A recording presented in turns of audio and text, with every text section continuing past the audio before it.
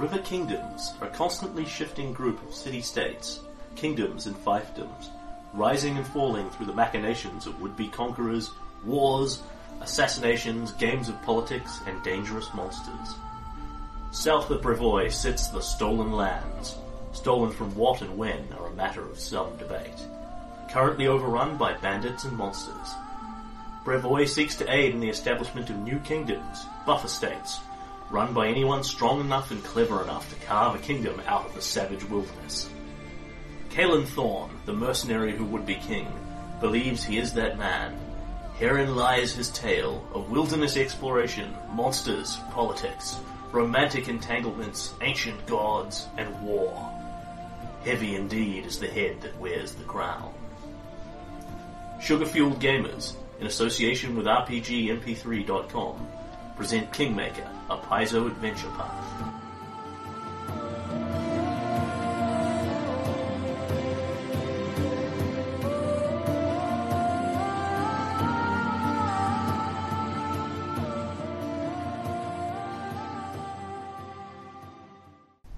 A word to our listeners. This game is often interrupted. Whenever this happens, you'll hear our editor's tone to let you know when a segment of recording has been removed until we resume gaming. Episode 101.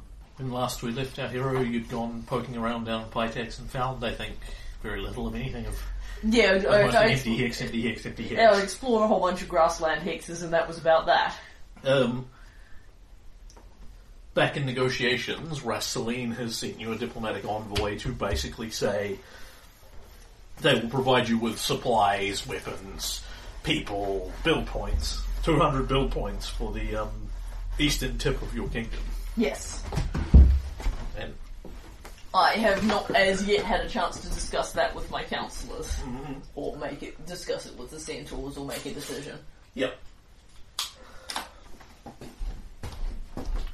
So yeah, that's where we cut back in. She has extended you this offer with no expectation of reply in the next hour or lose it forever. So, if nothing else happens, Caelan will head off to talk to people about that. Yep. But, I got the impression something else was about to happen. You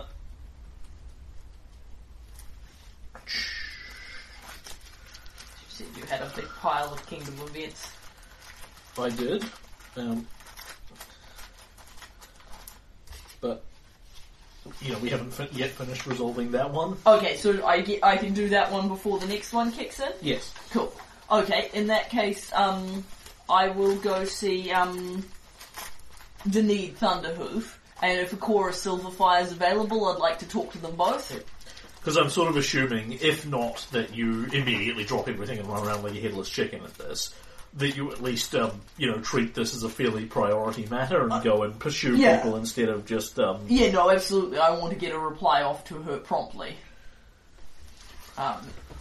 So I'm fairly certain there's nothing, aside from the fact that they're centaur hexes, there's nothing particularly exciting in those hexes. Yeah. Yeah, that's right. I've got the Gnomon Heights up because I was looking at it. There's the old location of the Kankarada Run and the Kankarada Run caves and their centaur territory, but they're just undifferentiated grassland hexes. Apart from that, I've got some hunting preserves in them, and you said she'd pay me for the hunting preserves. Yeah. So where's the Kankarada Run? Can I look at your map for a second? Sure, that's the exploration map. I can get you the city map, the kingdom map if you want.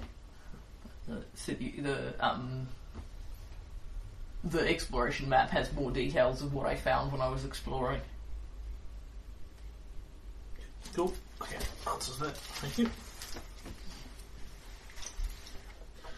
Okay, so you go and pursue Denede Thunderhoof and Akora. Yes, because this affects the tribe in both times, Yeah. so I want to talk to both of them. Yeah. Or rather, call them to you, such as... So, Akora will enter... Denede will enter very much decked up for war.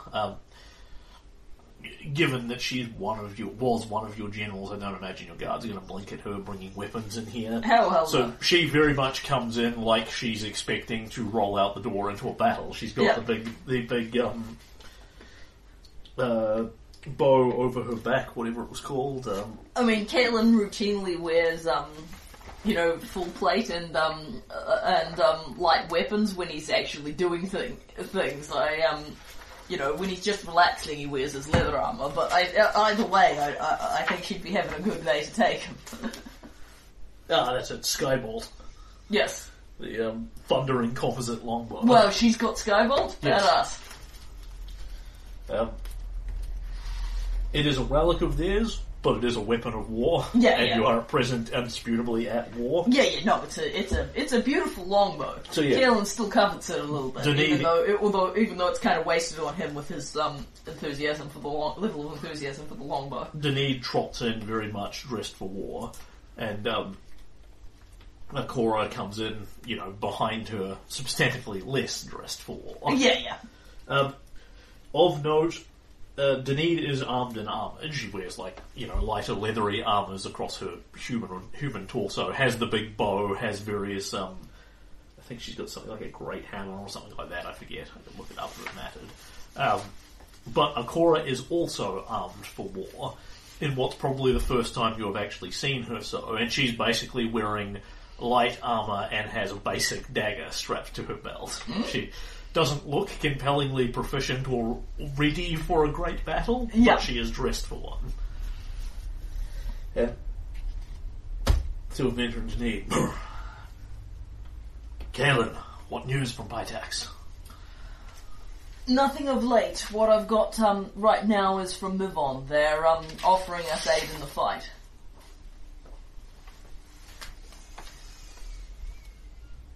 Armies, men, siege machines, resources, something to buy a large amount of them.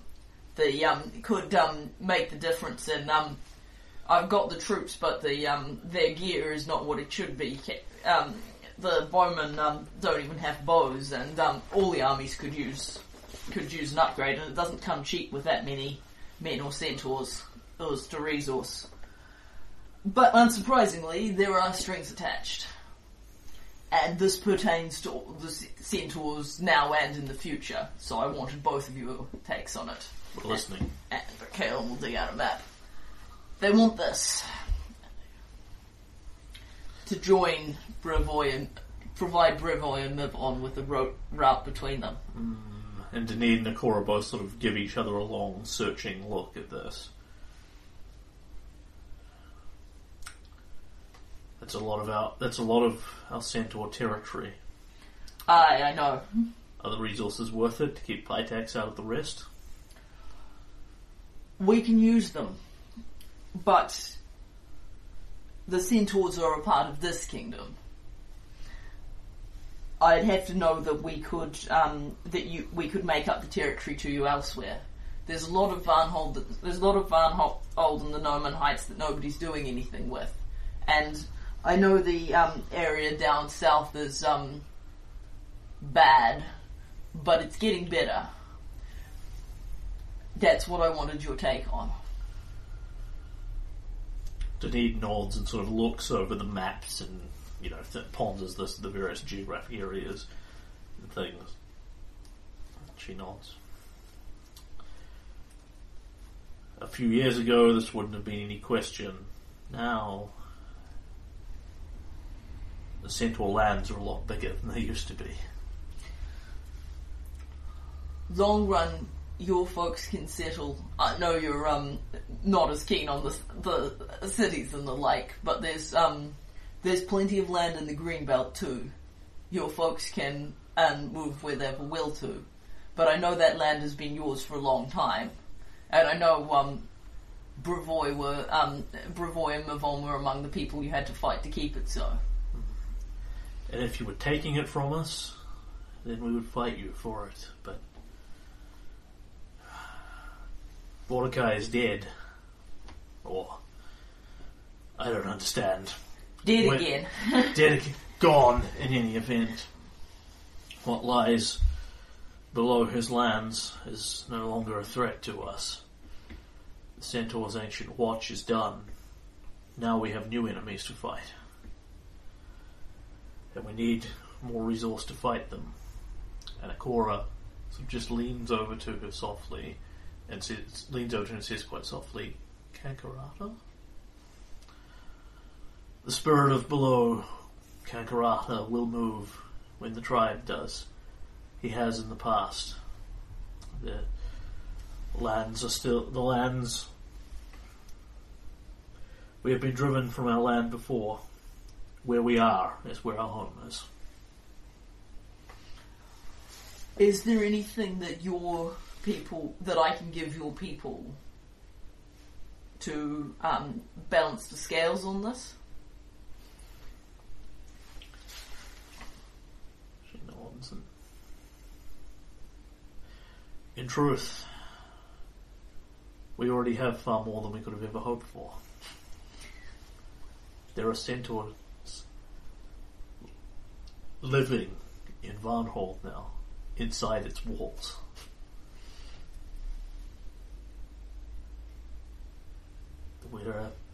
There are centaurs spread all the way across to Fort Drelev. One can run for days and days and still not reach the end of our territory. Our territory, she says, and sort of encompasses you and her with a gesture. No. We have trusted your decisions before, and it has brought us nothing. And it has brought us nothing. And it has brought us no harm. I think we should do it. Kaelin will give her an arm clasp. Yeah. Ikora notably says little to nothing during all of this. I wanted her take on it, but I know that Denise backed down when Ikora said to trust me, and Denise clearly didn't want to. I know Denise's in charge now. It's clearly a matter of heavy importance to them. They're in a time of war. Denise is the war leader. She makes all the decisions. There doesn't seem to be any conception that you're seeing flying between them of what happens when the war ends and peace breaks out again. Then Ikora will just have to live with whatever's hand's been dealt her. Yeah. But I mean, if I wanted to go quest or whatever, like, yes. Richard Lionheart, yes. And I left Tristram in charge, when I came back I'd pretty much just have to deal with what he'd done. That's just how it works. Thank you. What we can do, we do together for victory. For victory. Shaking hands with a half-orc. We've come a long way indeed. Yeah, I remember the first time I ever saw you, I thought you were going to gut me with that thing, and I nod to her, like whatever, because she carries a long pole arm type thing. Turned out to be a good thing I didn't. Alright. Alright. Okay, so... So Denise speaks for them. She says you can do it. Cool. I'm going to remember that the centaurs didn't ask for anything in return. That's not something that customarily happens when I ask for a favour. Yeah, but the centaurs have their own fairly unique culture. Yeah. Also, killing Vortikai is a really, really, really big deal to them. Yeah, I can see how that would be. Alright. Their ancient watch has ended. When it happened, Ikora basically had some manner of conversation with you that said, we have no idea what to do now. Yeah. Like the watch is all we have had. Yeah. For generation upon generation. I'm happy that they're building something new, and that there are more of them. Because, Yep. They're running out of tiny baby centaurs. Tiny centaur babies. Yeah. Beats its tiny hooves on the ground. Kaelin doesn't get as sentimental as I do about tiny centaur babies, but he's happy in a loose sense. He's happy in a more manly way. then I want to call the council together and talk to everybody about it. Yeah. But I'm giving this, I didn't want to do that until I checked in with the centaurs because, it's all of our land, but it's much more theirs. It's all of our land. We're just taking the bit that belongs to the centaurs. Yeah, it's much more theirs than it is anybody else's. And Rasceline has basically, at least at this stage, given you a broad outline of a sketch of what this would look like. And it's very much not going to be on Tuesday the borders are shut and anyone who enters we're going to kill. Yeah. It's if the centaurs have shit they want to move out or whatever, then there's essentially a pulling out period. Yeah. It would be more there are advantages in the sense that it would be much more complicated if she was asking for land that goes through one of my towns. Yeah. But, particularly if it went through somewhere like Merkvale. Yeah. But the centaurs are nomadic. If they're prepared to go elsewhere, they can go elsewhere. Yeah. They seem to be getting on surprisingly well with the Mayor of Varnhold, Crazy Ernie. Yes. And his bear. Yeah. Well, he's a druid. Yes. He ought to be able to handle them if anybody can. Alright. You have your council. So I will lay out Rasceline's proposal. Yep. And let them know that the centaurs have approved it and are prepared to go along with this. It offers us a lot of short-term gain, but it is a concern for us in the long term. If Brevoy and Mivon ever declared war on us, and I don't just mean in my lifetime, this gives them a profound advantage. That's why I want to do it. Mivon is not presently going to become a part of our kingdom. And I know people are unhappy about that, and I understand why. But our kingdom's wound up a lot bigger than I ever intended. That's mostly been a good thing, but I don't think we have to.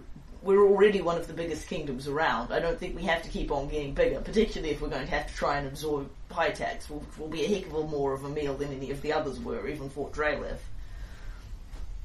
And if Mivon's going to be its own kingdom, then they can't live in peace with us when we could absorb them and barely blink. They need to know that they could, if not take us, at least put up something of a fight. And heaven knows we haven't been able to do anything with Brevoy. I'm completely confident if I go in there with an army, it's just going to make things worse. But I can't say. There's a lot of general nods in that. But I can't say I like that they're all kicking the crap out of each other up there. Apparently, the well-being of their own people hasn't been enough to make them pull together and damn well pick someone for the throne. But the threat of me, that might just do it. They've already managed to all three of their factions make an alliance with her. Maybe she can knock some sense into them. There is no suitable candidate that all three factions can agree on, says Lord Tyrion Nemesti, who has been very closely following this, been an ex-Brevoyan noble of exactly that sort of. He is not particularly strongly, but loosely attached to the Calaxians, I think they are, the second of the three parties. But let's be real here. That's because the nobles are all fighting for advantage. If I did cross the border with an army, I suspect they'd have a think about how much they really disliked each other and whether they could pick a candidate and get behind him. I'm not planning to do it, but if they worry that I might, it won't necessarily do them any harm if it does convince them that it's time they stop warring amongst themselves. I don't know if it'll work, but maybe. House Sotoba, House Kalath, and the Independent Alliance of Lords. Yeah. Maybe they can put something together. And if they can't, then they're no threat to us in the short term in any case. I'd like to hear your thoughts. Just a question on that.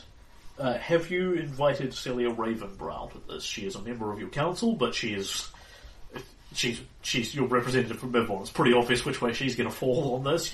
Certainly if she says, no, God, don't do it, that would be fairly eye-opening. No, the whole point of having one of Mivon's guys on our council is so that she can spy. Yeah. if I was trying to do something that I genuinely didn't want to get back to move on, I wouldn't have. Yeah. I wouldn't tell the whole But council. I mean, you would openly expect her to advocate for Mivon on this Yeah. position, so essentially, her vote will count because you've given her full powers of a councillor. For Yeah. it's worth. You as the king can kind of overrule them if you Yeah. so choose. But her vote is kind of a foregone conclusion regardless of the arguments for and against, because she serves Rast Celine far vastly more than she serves you. Yeah, but that's what she's there for. Yeah. I mean, goodness knows what Akaros is actually doing down there on her council, but we're certainly expecting him to write letters to us letting us know or at least dictate them to someone. Yeah, to be honest, you have probably received word from him either slightly in advance of this letter or slightly this approach was slightly behind it. Yeah. That this sort of thing is going to happen. We made our council process transparent to her precisely so that she could have some concept of what we were up to. Generally speaking, assume that Akaros is kind of keeping you informed in the background, but Yeah. Mivon's not doing anything that's so compelling it needs to be on screen. Yeah, I mean, the reality is either of us could work around these precautions if we wanted to secretly declare war on the other one. But it does give Mivon much more of a view into our councils than they had before, and that was the point. No, she's absolutely there. Akaros would be able to tell you that they have, Mivon has entertained a significant number of the various factions of Brevoy and the high-ranking leaders amongst them. Yeah, I mean, these guys by and large pass through your lands to get there. yeah. Okay. And so you want to hear what people have to say about it? Yeah, So, because I will certainly think about it if it's going to be vastly unpopular with Yeah. almost everyone. so Tristan says, I think you have the right of it. Let's extend the olive branch of peace to them and let them show them that we can work in cooperation together. And Celia Ravenbrow, shocking enough, says, he's dead right. The pretty one is right. Yeah, it's a chunk of territory to give to Mivon, but think of how much it'll affect your war with Pytax. You can sweep in with bigger armies. I've always been one to believe that tomorrow's problem happens tomorrow. Right now, Stagthorn needs those resources. Now, One of the key advantages of Celia is, although I suspect she's cleverer than she makes Yeah. it, than she chooses to sound, but you certainly get it. She certainly tells it like it is. and you can trust Rasteline to deal fairly. Well, for a noble. Kellen will laugh at that. Lord Tyrion sort of looks at her. He's not a strong approver of her because, generally speaking, Aristil and Kaelin are not not deep friends because one is kind of inherently disruptive to the community. Yeah. So he just sort of gives her a slightly withering look. And he says, I am in two minds about this, Your Majesty. We could use the resources we are offering to surround ourselves with another potential future enemy. Just sort of like drawing vaguely a mouth around the tip of your kingdom. Yeah. Varn sort of nods at this, and Varnhold would be the first hit if such a thing were to happen. But, says Svetlana, we have no evidence that Rasteline has any interest in declaring war on us. It's very clear that she wants to defend herself. I would question what would happen if we do not take this deal and push her back further to the wall. That is usually when things can surprise you.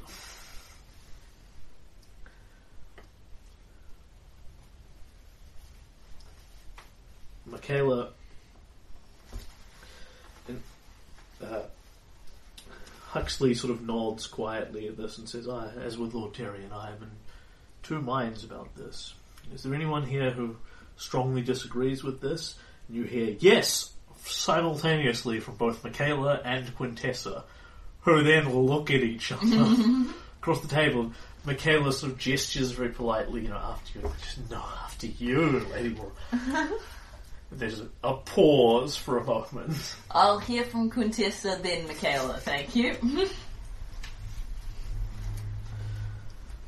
Kellen says in a voice of a man who doesn't have time for this shit. We should be prepared we should be prepared for the possibility, Caitlin, that Mivon and Brevoy will unite against us. Our best source of information into their kingdom is Akaros. There is no denying that you are making a threat with this. Wouldn't you agree, Lady Morag? As a matter of fact, I would. Lady Moray.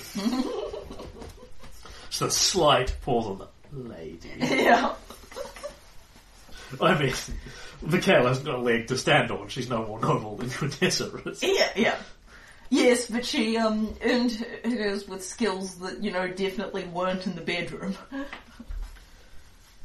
When you trust people, you offer them a chance to betray you, Michaela says, staring at Quintessa. We should be ready for that and not place ourselves in a position of vulnerability. We should stand ready to counter that threat when it becomes necessary, however it needs doing. Caitlin winces very slightly. The old beldame says, well, I've seen kingdoms come and kingdoms go around these parts. I would say when Mivon's back ends up against the wall, they'll make some sort of more formal alliance with Brevoy, or what's left of it. Sure, there isn't an attractive leader now, but as Tyrion says, as Kaelin says, when a more active threat threatens them, it's surprising how quickly people come together when the bear is clawing at their door.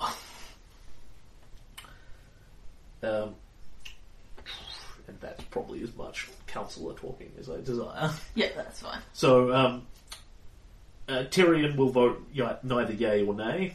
Svetlana will vote yay on the basis that she thinks Mivon will do something worse if you turn them down again. Yeah. She has no real read on what that would be. Yeah. But because they're clearly not about to be able to strike at you militarily. On the other hand, if they had that, they wouldn't be worried. Yes, but on the other hand, if they were going to strike at me militarily, now would be an extremely advantageous time. Tristan is strongly for. Yeah. Chief Sootscales is vaguely for on the basis that one of the things Mivon could do is ally with Pytax. Yeah. If it came to that. Quintessa and Michaela are both violently opposed to it. Because they don't like trusting people. Yeah, and they are very strongly opposed to it, much more so than anyone else on your council is. Tristan is the only one who's really yay peace and prosperity to all. Celia Ravenbrow will at length describe Mivon's glorious virtues, but it is largely ignored and sort of expects to be because her voice is... Rassilene is obviously speaking through her. Yeah, and I mean, there's plenty of issues where she can offer an actual opinion that isn't just, vote Mivon, yay. Yeah. But on the Mivon issues, it's definitely a thing. Yeah. So, that's... But the only votes that I go by a simple majority, a hazard of whether we resurrect people, which of course will make that hilarious, but, I've already run into that problem several times. Yeah. And that's about it for strong sort of for and against arguments. Sweet, and if there's anyone you particularly... I want to know what Vaan thinks. You don't have to do his voice, I just want to know what he thinks. No, he gave you his... He's sort of in Tyrion's mind. You could use the resources, but Vaan Hol will be the first one up against the wall. That's right, he said Vaan's... Because you've literally got... Restov is here, Vaan Hol is here. Yeah. There's not more than, 2 days ride between them. Yeah, I normally think of Vaan Hol as being the very safe area, because it's as far away from Pytax as you can get. Yeah. And there's nothing on the other side but mountains, but that's because I assume we won't be fighting Brevoy and Mivon. We'll be in real trouble if we are. Alright, so Kaelin listens to everybody. I hear your concerns, and I share them. From a military perspective, this isn't the right move. But from a diplomatic perspective, I think it is. Because if it came to a fight, we could mop up Mivon without raising a sweat, and certainly at the moment we could do the same with Brevoy. if Mivon is going to have security, if Mivon is going to be able to feel secure with us, they have to be able to pose us more of a threat. And that means we have to weaken our position. I wouldn't do that if she'd just come to me and said, we demand this land, because I'm not big on that sort of thing. But she's offering us a damn attractive price. I wouldn't do it just for that. I wouldn't do it for someone like Pitax that I expected to go to war with. But I don't want to see us fighting Mivon. And if this is what it takes, then I'm prepared, and the Centaurs are alright with it, then I'm prepared to make that deal. Denise will openly nod at this one. And Quintessa nods as you sort of say this and thinks briefly about it, and she says, I think, Kaelin, that you've convinced me too. This Rastaline's pride has been seriously bruised by the rejection of her hand. It's been my experience that it isn't wise to scorn a woman too often. And you never know what they'll do, she says, and looks across the table at Mikhail. Kayla's eyes flick to a different woman at the table. I have to say that's been my experience as well. God, your council is getting big. Yeah, and full of scary, scary people who dislike each other. But it could be the worst. I can't believe I ever... Now that I've listened to Niska's voice on the podcast, I can't believe we ever survived having her as our counsel. In retrospect, it was kind of obvious. Goody Niska was the best counsellor ever.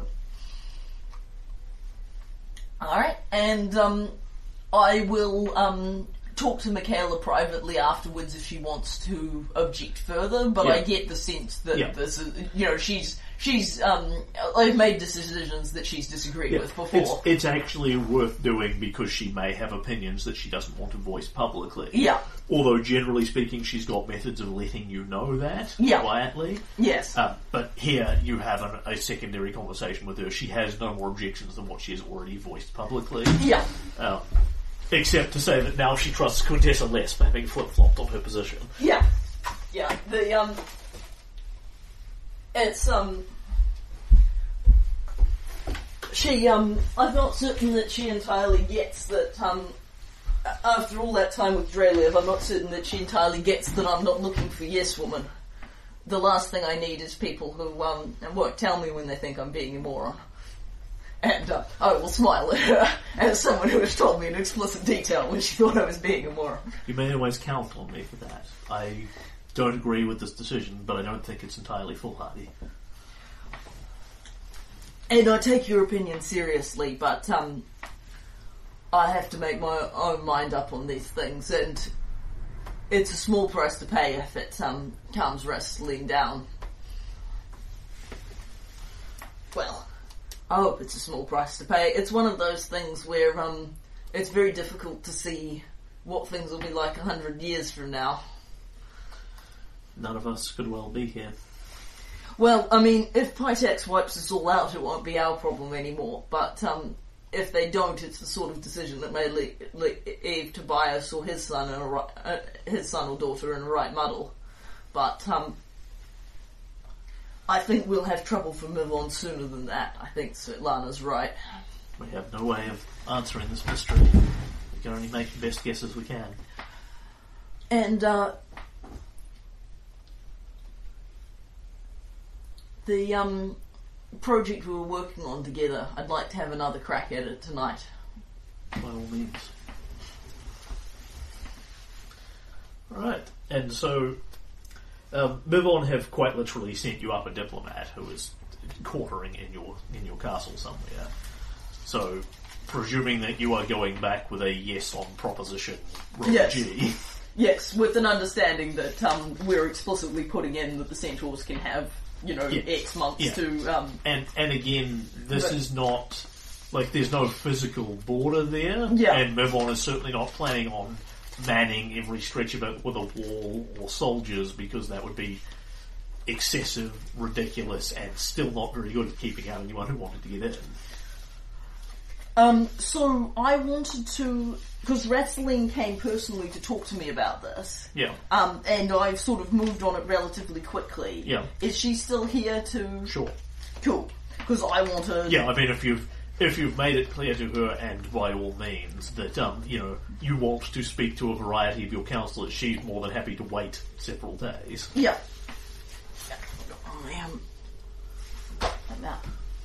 And so I will send formal diplomatic word, and then arrange to meet with her privately. Too many NPCs.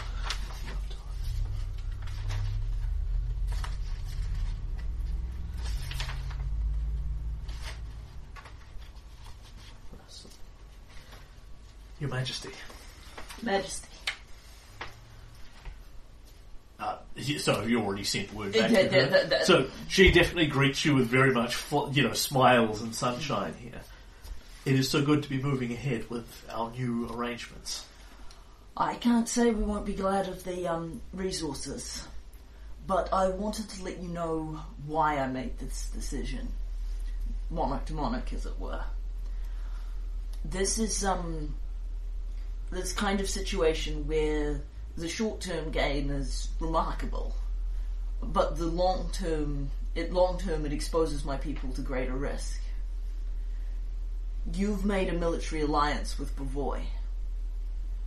I don't want to fight. I don't want to go to war with Mivon or Brevoy, and especially not Mivon and Brevoy. I'm allowing you this military advantage because I'm concerned. I can see why you're concerned at the respective military sizes of our two kingdoms. We failed at one attempt to solve that problem. I think this is a good solution to give your people more of an advantage. Because I don't want to go to war. I don't want Stagthorn to ever go to war with Mivon, or vice versa.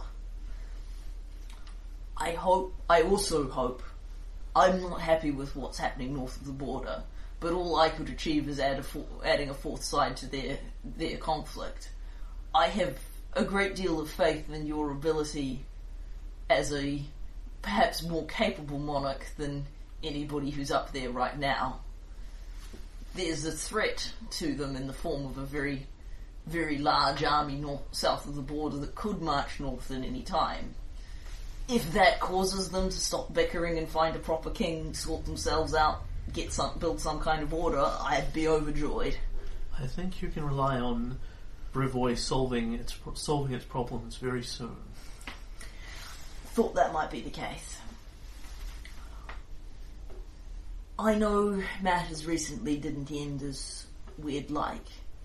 I respect you very greatly, and I would like to see Mivon continue to grow and prosper, and for Stagthorn to have strong neighbours and allies. I too would like to see us continue to work together.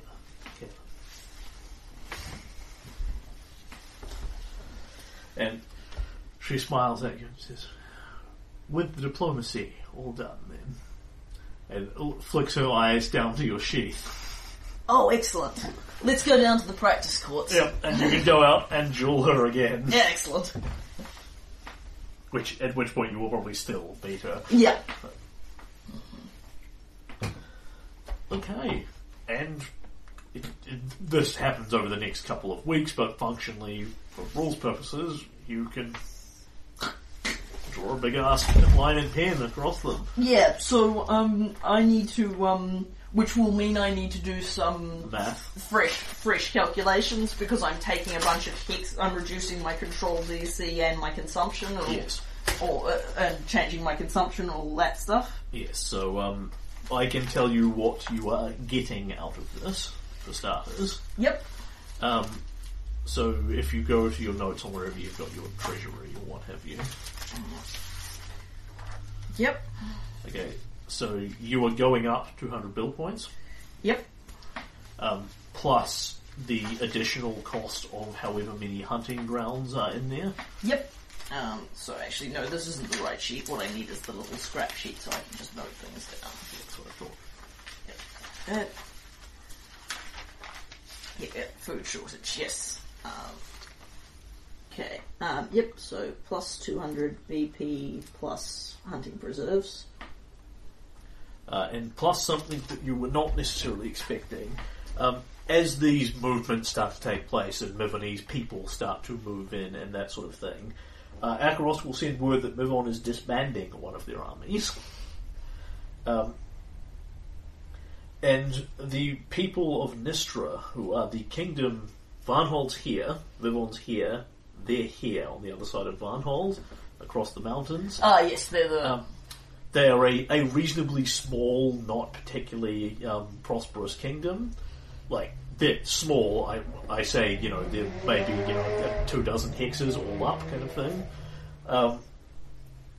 They will actually send you a wide variety of just general gifts, largely, to the grand sum of 2 build points, which is not much to you, but is at least a middling amount to them. Yeah.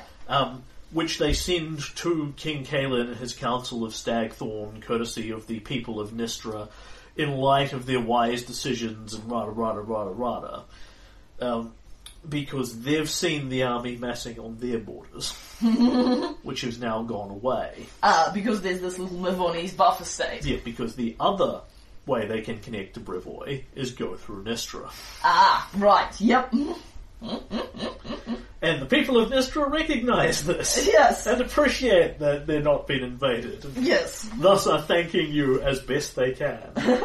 Well, that's very sweet. And happily there's such a high mountain pass between Varnhold and Nistra that the people of Nistra don't have to worry that I'll suddenly absorb them. No.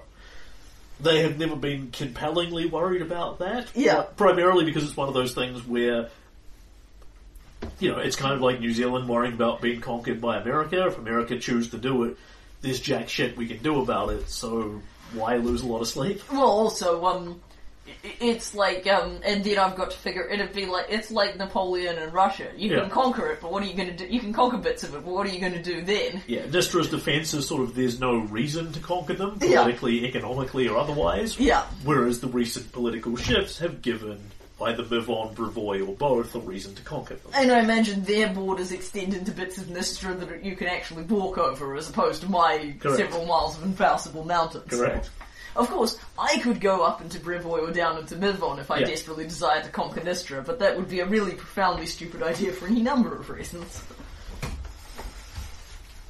Excellent.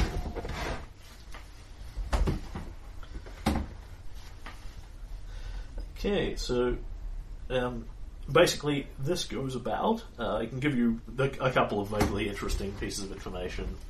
Why don't you give me the political fallout and then I'll do the general fallout from that and then I'll do the math. In the immediate sense, there are no compelling crises with your tribe or anything in that neighbourhood formed from this. Mivon takes the land, moves in kind of an unnecessarily large number of people to start with, and then we'll start to thin them out. And are going to call that strip the Corridor of Thorns. Oh, nice. I like it. Because it's sort of that line between... It's basically a direct link from Restov straight down into Mivon. I kind of imagine they're going to build a nice road along it and... you certainly... They will probably get onto that at some point. Yeah. Happening in the immediate fallout. And then it's over to you. So my kingdom size drops. Yeah. Because I'm only counting the exploited hexes and that. Yep. But it goes from 109 to 104. And my consumption jumps up from 9 to 12 as I have less hexes to feed, but they were nearly all grassland hexes that were feeding more people than they were costing. Mm-hmm. On the other hand, I think out of 285 build points I can probably pay a 12 consumption cost next turn. There are still more kingdom events for Rast. Yep. But not before tonight comes, because the order in which you do these might actually matter, so... Sure thing. So, You wanted to beat Michaela in the woods again with another communion scroll? I did indeed, and another couple of potions of non-detection, which I am again paying for out of my personal fund, which I will just note off. So, you're out in the woods again, Michaela, once again. I called you to answer our mysteries. Thrice I called you, Lady of the Seven Veils, Savannah, the Puck. And again her face goes into that weird sort of vague smile. I'm here. Still creepy. It was much more comfortable when it was just me, Khorne, and the Goddess of Death. And that's saying something, because that wasn't reassuring at all. Has Quintessa Murray cast Modify Memory on Tristram? No. Is she a member of the Order of the Silver Twilight? No. Okay, not that secret organisation. Is she an assassin? Yes. Is she a Red Mantis assassin? No.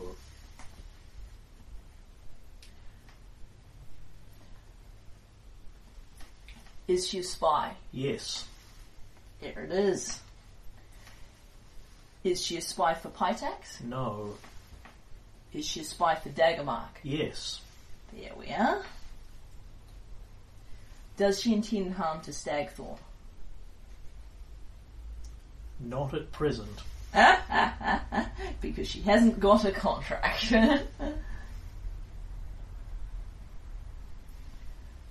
Does she intend harm towards Tristram? No, actually, stop. 1, 2, 3, 4, 5, 6, 7. Yep, I'm good. Does she intend harm to Tristan? Yes. Same answer as the previous question. That's what I thought. In fact, you will get a slightly clearer one than not at present, not under current circumstances. Mm-hmm. And you get the exact same answer, word for word, same intonation on both questions. Right. And, 2, 3, 4, 5, 6, 7, 8. Is she a follower of Norberger? Yes. Bingo. Which, however, is not illegal in your kingdom. I know it's not. That's why I thought of it. Yep. And, well, And that answers that. and then you hear, well, see you soon. And Michaela blinks, shakes her head slightly. That certainly does answer that. A Daggermark assassin. Well, we knew there was another shoe, but it could be worse. Yes, this is why I wanted to run this before you had a meeting with Daggermark. Yes. I mean, they have to have them, right? I'm not necessarily certain I want one as my counsellor. Or, if I'm honest, I'm not necessarily certain I want one marrying my brother either. As a sister-in-law, she has been operating under Drelev for years now, without any incident. If she's left a trail of blood, it's a remarkably quiet and subtle one. Well, one assumes that Daggermark didn't want to activate her. If Drelev never moved against them, but a neighbouring kingdom, because Drelev bordered directly onto Daggermark, and now you do because you are in Drelev's territory. So, we can see why she wants to stay close to the throne. But, as an emergency precaution, I don't imagine they plan on activating her, at least not to target me. My relations with Daggermark are pretty good, solid at present. But were those circumstances to change, were we to declare war and march against them, they would have an asset perfectly positioned to take you out. And of course, just because she's not targeting me, that doesn't say they won't make up their minds to target others. I mean, who knows where their agendas may lie. On Quintessa's advice, we have invested in Daggermark. That is very true. And a remarkably good point. Well,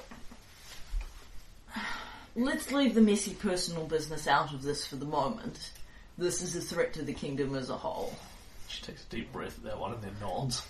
I know it's a big deal for both of us what's happening with Tristram, but this I was after the round of negatives where she didn't turn out to be a secret Grey Ronin, when I was nearly sure she was going to be either that or a succubus. I was just sort of tidying up the kingdom concerns, but then we stumbled onto it at the last.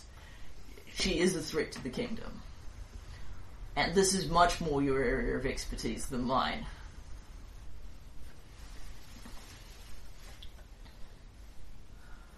Personal feelings aside, it is my duty to inform you that the political political situation between Stagthorn and Daggermark. She says, looking, kind of distracted, thoroughly distracted. Daggermark has no standing army. They have never needed one. They tie themselves economically to the kingdoms around them, hire in mercenaries on rare occasion they've been required, and those who strongly oppose their interests face the Daggermark assassins. I believe from what we've divined that Quintessa likely intends no real threat to Stagthorn at this time. She is merely tying as many strings, Daggermark is tying as many strings between us and them as they can.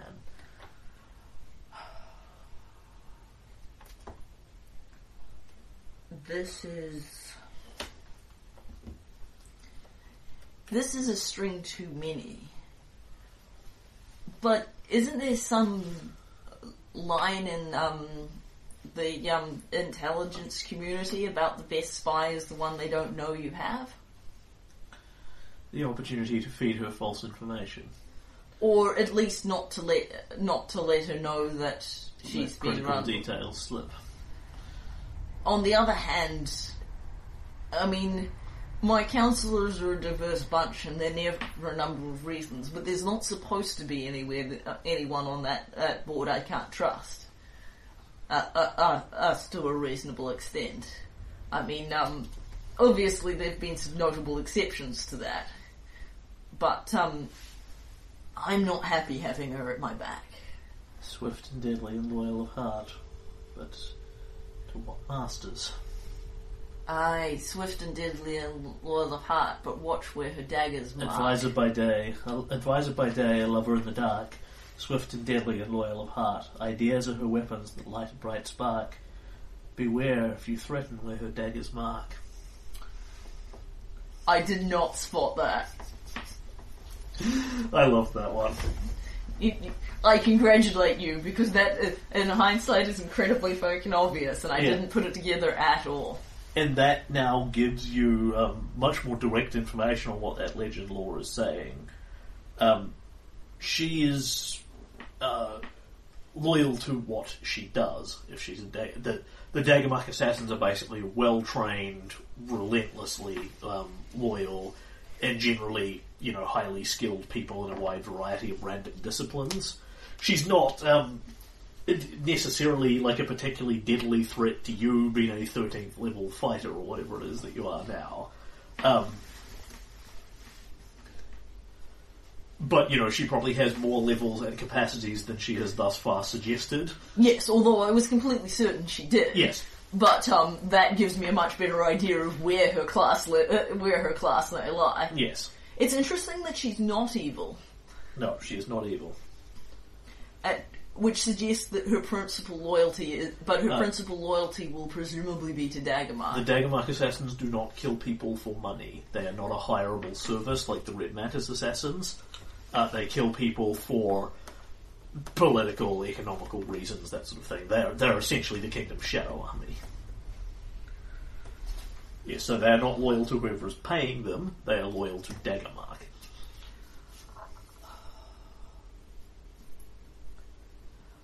I feel like I want the others' advice on this, not the full council, obviously. I don't really tell them anything I don't want to get about. But Svetlana, Bryn, Tristan? At some point, I think now that I know this, it's my responsibility to tell him.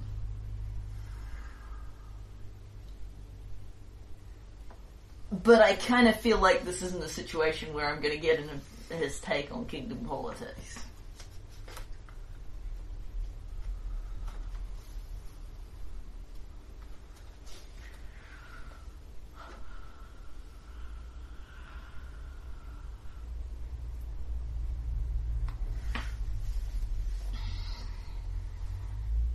If she suffered a sudden, surprising accident, that might solve a few of our problems. Might create a few more, though. At present, all I've done is sneak around behind Tristram's back and find out some stuff about his girlfriend that that he probably won't believe and would rather I not know. Daggermark has only managed to sneak her into our circle by way of Drelev. Almost a lucky state of affairs from them, although she must have been thinking of this from the start when she began to help us. She's made it pretty clear on any number of occasions that she'd be happy to share my bed the way she's been sharing Drelev's. And I suppose I should, among other things, not just that legend lore, but the fact that she'd lay there in the dark watching a man and that she had been with for 3 years bleed out and did absolutely nothing. It did worry me a little at the time, I must say. She nods at this. But, in fairness, Hannes Drelev... I mean, I was the one that killed him. I mean, the fact that she didn't help him is... The thing of it is, I actually don't necessarily have a problem with her as a member of our kingdom and an advisor. I just don't necessarily want her as a counsellor, or it must be said, a sister-in-law. And Michaela looks, behind the veil very cross, because she's essentially having to argue bits on Quintessa's behalf here. She doesn't want to on a personal level, but her loyalty to you trumps her personal feelings. So she's obliged to give you what she thinks is the best political advice that she can. Like, she would certainly take a certain amount of glee in pushing Quintessa down a long flight of stairs, but, there are also political advantages and disadvantages to doing so. My inclination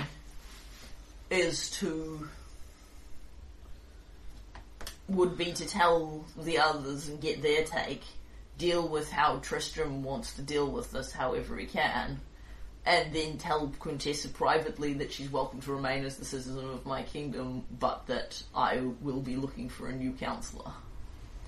But that involves revealing to her that she's been outed, because I can't come up with... She's actually been an excellent treasurer, and I can't come up with a good reason to take her off the council.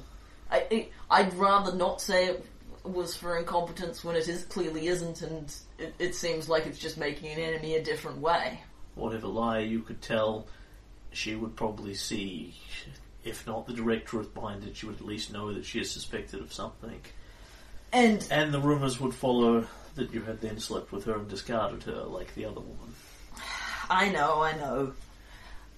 And it's a very good point.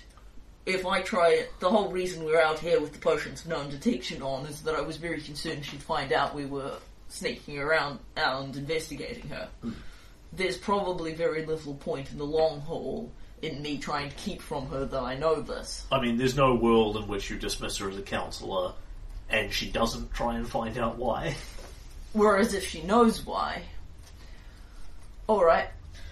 Incidentally, because this is passingly relevant to this, you have a diplomatic meeting scheduled like 3 days from now with Timon Maracus, the representative from Daggermark, and Quintessa.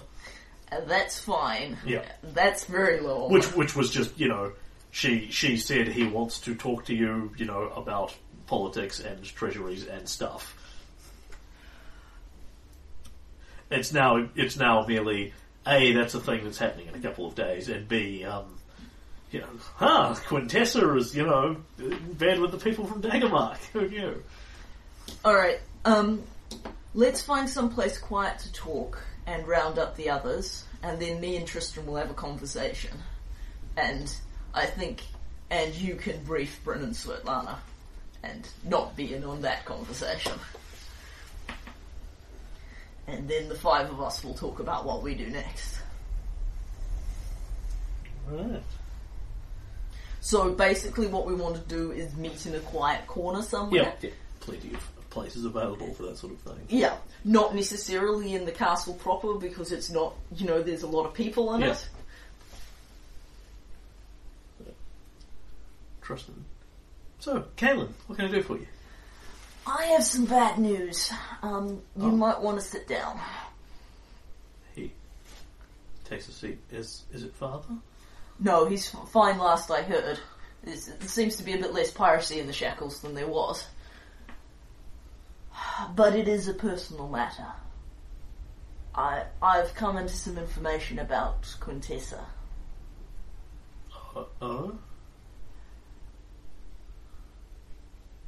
She is a Daggermark assassin. I don't know who's told you that. He sort of just shakes his head and goes, you have to keep in mind the old Beldame gets her information from the Fae. I mean, fairy dragons are lovely things, but you can't count on them to keep a story entirely straight. I know she's involved with Daggermark. She has extensive dealings with them. Yeah, so do we now. Because she advised us to. Yeah, I mean, that's the dealings he's talking about. Tristram, I'm not saying I think she's a Daggermark assassin. I'm saying she's a Daggermark assassin. How can you possibly know that?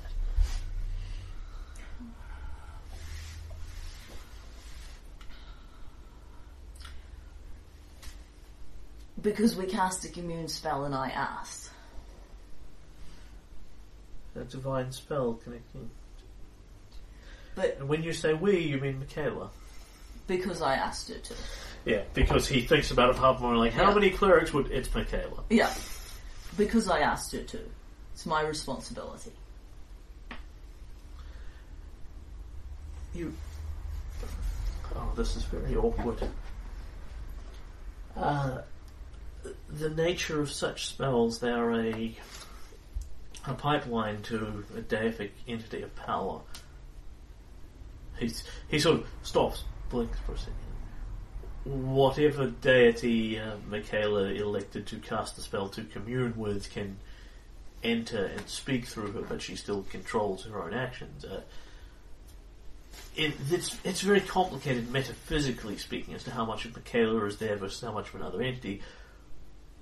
But to put it another way, the same effect could be realised by her simply standing in a corner, opening her mouth and saying yes, no, rhythmically. I'm not saying she'd lie. I mean, she must have a reason to.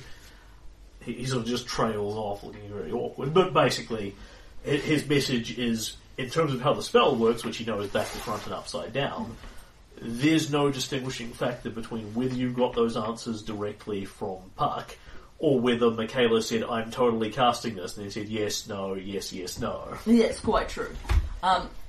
Particularly because it's Michaela, and you couldn't beat a bluff check anyway, which Tristan knows. Yeah. Yeah, but it's kind of not just Michaela I got this information about. The first person I asked if Quintessa was trustworthy was you.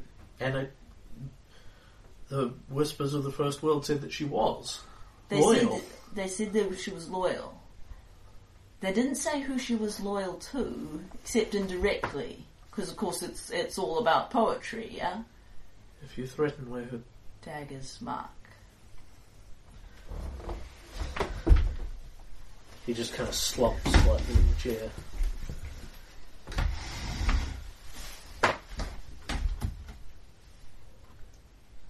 Well, when you put it that way. I'm sorry.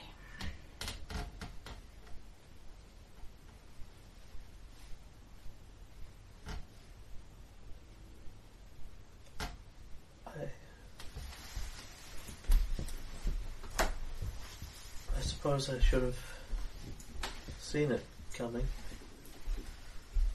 Why else would she approach me?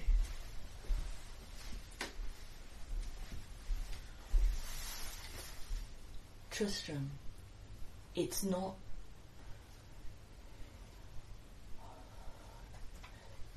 She may have been using you, but it doesn't mean that that's what every woman's like. And it doesn't mean it's the only reason any woman would be interested in you. You don't know everything that's happening here. Commune spells are difficult things. The minds and interests of your gods can be hard things to interpret. What you've heard there isn't the be-all and end-all of things. What if she is a Daggermark assassin? What if she was? heavens know we can both agree Hannes Drelev, his death was deeply unfortunate, but there are many people who would argue he needed killing. I can't understand why Daggermark would want to keep an eye on him. You can hardly blame her for what she was doing in Drelev's kingdom. No, she's loyal to her kingdom as she understands it. And as a man who used to kill people for a living, and really as an argument still does, I don't think that I don't have any quarrel with her profession. But her ultimate loyalty is not to this kingdom. You don't know that. Who's to say circumstances haven't changed? She's no longer under Drelev's thumb. She's free to be who she wants here. But she never was under Drelev's thumb, if I'm right. She chose to be in that situation. And now she's had a year and a half away from it. In a better situation.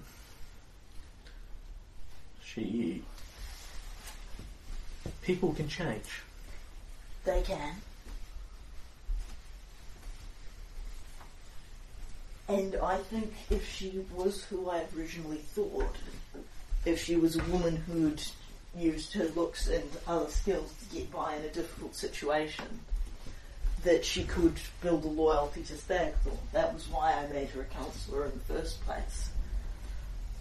But the thing about spies, if they're any good, if they're not just mercenaries for hire in their own way, is that they can't be loyal to their new kingdom because they already have an old kingdom that they care about.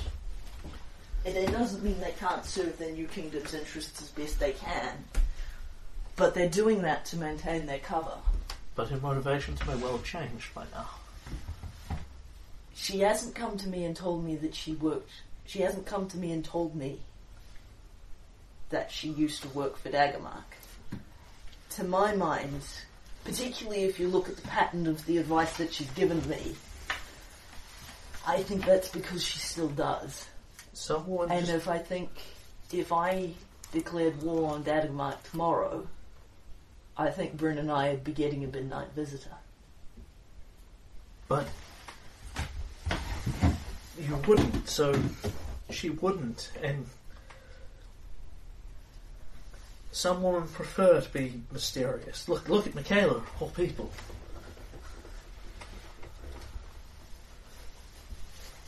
And this is,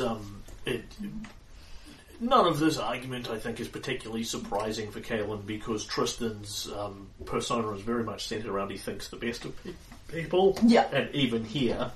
Yeah, well, I mean, he is trying to haul out the best motivations for her, and you don't actually have anything that says they aren't true. No. She could well have changed horses, but I don't think she has. Yeah, that's quite fair, but that's what Tristan is arguing. Yeah, and I mean, it's very understandable because, he's in love with her. That doesn't switch off just because someone said something, which I don't. I only have a whole bunch of besides the commune spell, which is, no, he doesn't have to find convincing. I only have a whole bunch of suspicious circumstances.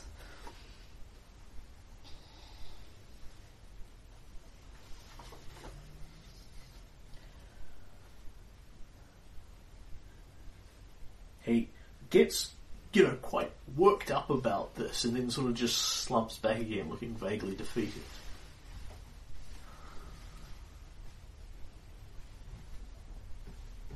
I don't know what to do with this now. I'm not sure either. But I thought... I obviously have been sneaking around behind your back, but I thought the sooner I brought you in on this, the less bad it'd be going forward. He just sort of nods blankly. Which isn't to say that it isn't pretty bad, but from my perspective, this is the nicer conversation than the one I had with Father right before he tried to take my head off with his giant greatsword. At least you're dating someone who's definitely a human person who may well actually care for you. I'm supposed to marry her in 3 months. Yeah. Yeah, boy, was this a good time to find this out. Because it could have gotten infinitely more awkward. Yeah, the timing has been on my mind.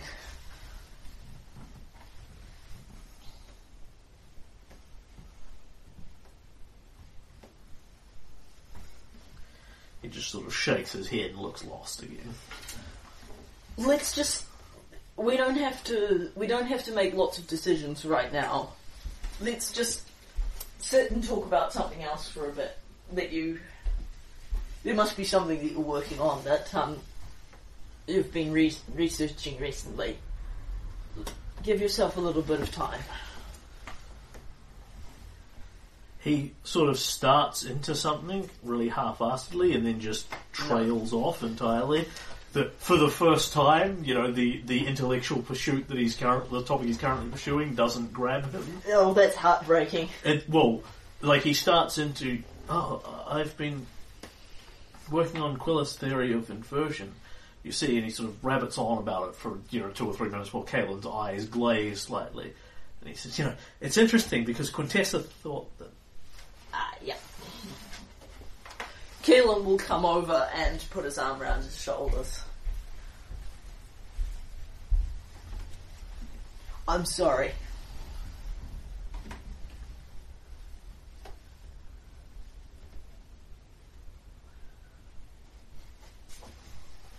He just looks kind of defeated. Yeah.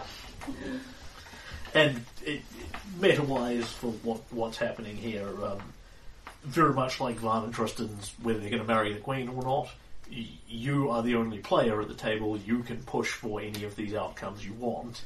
If you want to leave it to the NPCs, you can, at which point you'll just kind of get whatever result they hand you. Yeah. So, what I want to do is have a conversation with everybody about what we do about the Quintessa problem. Yeah. But I also need to talk to Tristan about what he wants to do. Yeah. But, I'm kind of thinking at this point that, what we actually do is, don't go home and give Tristan, go out camping or something and, deal with it all and give Tristram the day and deal with it and then have the conversation the following day when he's had a bit more time to think and process and freak out and stuff. Yeah. But what the GM is telling you is you have heard the base sum of his arguments and where it has left him. Yeah. And that's not going to change. Yeah. So when you come back to this a day later, he's still pretty much in the same place. He thinks that she might not be, he thinks that there might be innocent motivations for her actions. That is certainly what he will... what he's arguing is not so much there are innocent motivations for her actions as it's very understandable why she would be in that position against Drelev. But now, she's come to a new and better, brighter kingdom and has a proper future. She can change as a person and probably already has. Yeah. But he doesn't necessarily believe that with all his heart. Yeah. And if Tristram isn't 100% convinced that someone's a good person, that says well, something. In all fairness, you're very much, I think, trying to hammer that argument down. That's what I think. Yes.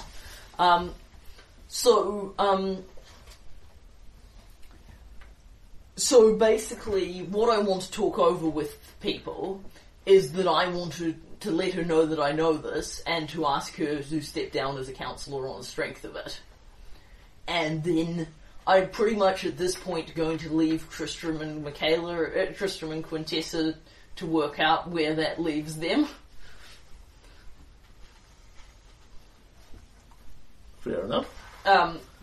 If Tristram wants, input from me, he's welcome to it. But at this point, if he knows this and is prepared to marry her anyway, then he's got the big brass balls too. Then I'm prepared to back that. But I'm not certain that their relationship can survive this level of things that she hasn't been telling him. Yeah. So, and basically what I'm doing is polling people for objections to that. I've heard Tristram's arguments, and basically my counter proposition is that I'm prepared to believe that she means the kingdom well, and she's welcome to stay on as a citizen, but I'm not comfortable having her with as a counsellor given this. Yeah. So, broad opinions from your Council of PCs. Yep. Tristan has pretty much made his piece Yeah. abundantly clear.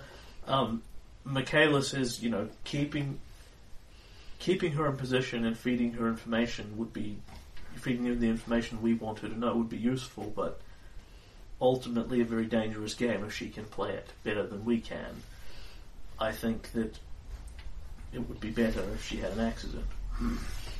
I think so too, says Bryn. So Michaela would be up for playing her as a false informed, whatever it is, when you have an exposed spy, a spy that you know about. Except that she doesn't think that you guys, that Stagthorn can necessarily play that game as well as Daggermark can. Yeah. It's kind of their bread and butter. Yeah. And so it'd just sort of I mean, fuck you over. Yeah, Michaela might be able to pull it off, but she's got to deal with lots of people whose blood checks are really crappy, including Kaelin, who is a huge liability to any sort of surveillance operation. Bryn openly advocates that, if she's opposed to what the Kingdom is doing, just kill her. Yeah. And Svetlana says, if she is an assassin, she has doubtlessly committed crimes and should be tried for them, but do we know of any that she has committed here in Stagthorn? We cannot... So, you could in fact try her for crimes she's committed under Drelliv. Well, I mean, you could do whatever the fuck you wanted, ultimately. Yeah, but... But legally... like crimes that have occurred in Fort Drelliv and how under your jurisdiction. So, for example, if there's, say, a murderer who is caught 2 years later, just because he murdered the person in Fort Drelliv at the point when Hannes was the king doesn't mean he just goes free now. Generally, Stagthorn would try him and, jail him, execute him, wherever it is you were going with that. But, of course, there is no... evidence to suggest Quintessa has committed any crimes. Yeah. Because if she's done them subtly and quietly. Yes. And I'm not prepared to expel her from the kingdom or execute her in secret or any of those things. Nobody has been... I'm merely reducing my level of trust in her. Nobody has been very openly assassinated in Dreliv's court, but... several people have died in what could be normal or suspicious accidents, depending on how you view them. Oh, that's very true. But you openly know that Dreliv has actually had a couple of them killed. Yeah. But possibly by her, but possibly not. Yeah, I mean, the odds on, actually, that Dreliv wouldn't have hired her for this because he didn't know she was a professional assassin, because that was one of those things that you really wouldn't tell your boyfriend, the king. I mean, she was doing the I'm a cute little defenseless girly girl bit for me, which I didn't really buy, but, it was presumably because it's much easier to get close to people who cut their throats if they think you're a cute little defenseless girly girl than if they think you're a professional assassin. Tristan's argument is, now that she's, fallen in love and stuff, she'll become a better person, because that's how it works. But even he's not prepared to entertain the conception that, she'd fallen madly in love with Dreliv, and that was what was preventing her from assassinating him. No. But that's very much the argument he is tendering, is, she's, she must be in love with me, and therefore she's changed as a person, and it's fine. Yeah. We can work through this difficulty. And if they can, they can, and if they can't, they can't. The part that I am making the decision about is having her as the treasurer, because I am not super comfortable with the fact that she's advocating for Daggermark's interests to the extent that she has. So I want to go see Quintessa. Sure. Privately. Yep. She gives you the deep low bow and and Caleb sighs quietly. Because, he always appreciated that about her. Kaelin, I think you'll be pleasantly surprised with the news that Representative Maracus is bringing us shortly. In a few days. I'm afraid we have something much more serious to discuss. Oh? I have recently garnered intelligence suggesting to me that you were not in Dreliv's court by chance, but on a professional assignment. In short, I believe you to be a spy and assassin working for Daggermark. And you could make a sense motive check here. Okay, but I've got to tell you that I'm not going to. If I can't penetrate. Yeah. All you'll get is you receive no further information from the GM. Yeah. And I get a. What's my sense motive again? 21. Okay, so she certainly does a good appearance of seemingly being quite surprised by this news. You know, she looks very surprised, then vaguely skeptical, then the expression moves almost to wryly amused. I see.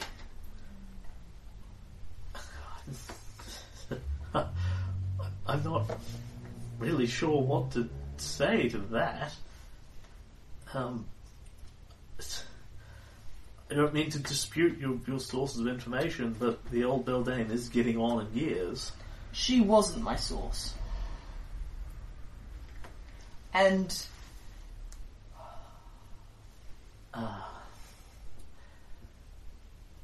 Lady Marag's viewpoints may be coloured by her personal circumstances here. The thing is... I like you. I wouldn't have given you a position on the council if I didn't. But I've always known that you had other agendas, and I've always known that I couldn't necessarily pick up on them, because you and Michaela have a lot in common. You're both brighter than me, and you're both very good at the game, and I'm not. I'm a simple, straightforward man, and I can't always tell when people are lying to me. But Michaela and I go back, and we know everything about each other.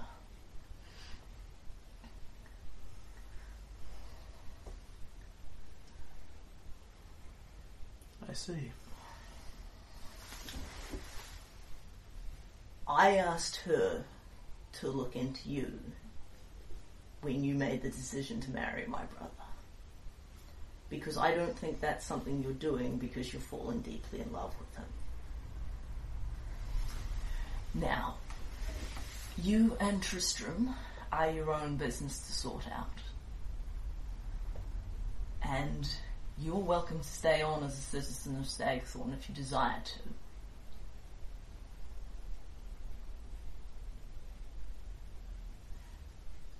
But after that time, my spy master tried to invited me out to a private meeting and tried to decapitate me and have me murdered by demons. There's a very limited tolerance I have on my council for people I think might be about to might potentially stab me in the back. I never acted against you or Stagthorn's interests. I believe that. Everything I've done from the very beginning has been to... From the very beginning we met in Fort Drelev has been to improve your position. I believe that too. And my relationships with Daggermark are very good at the moment. And again, she does a good job of, looking wounded and hurt at these accusations.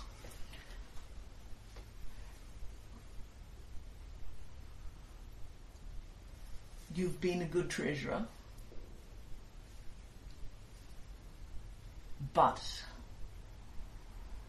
it's not a circumstance that I'm comfortable with you a position I'm comfortable with you continuing in. And I can't say, while I could have told you some other reason, I'm confident that I couldn't make anything up that you wouldn't be able to see through. So I'm doing you the courtesy of telling you the truth. And Kaelin emphasises the truth very slightly.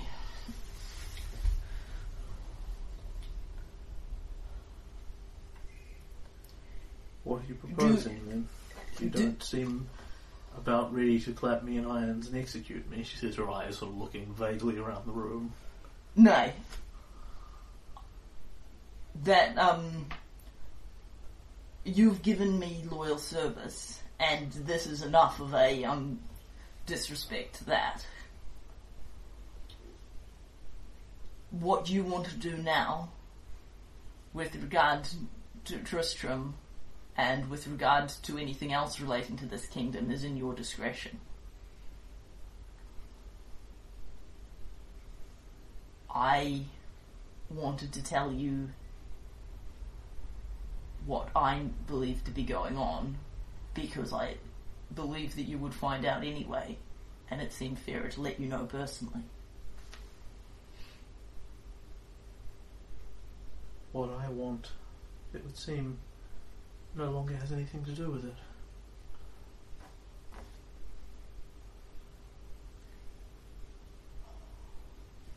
If you had come to me and told me that your allegiance, that you had this in your past, but your allegiances has changed, that would be a different matter.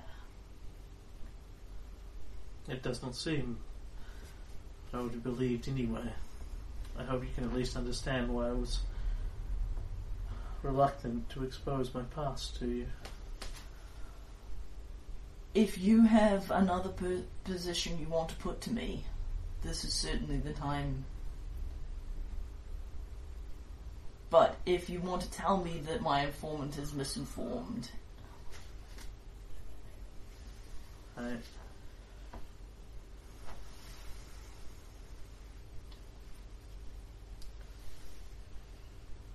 I cannot tell you that your informant is correct. She says, emphasizing the cannot very strongly.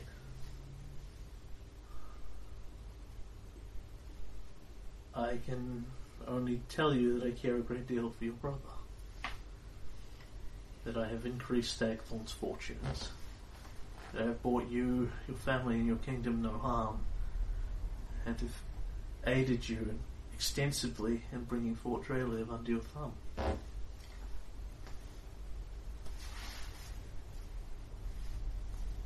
you have. If Tristram still seems to care a great deal for you,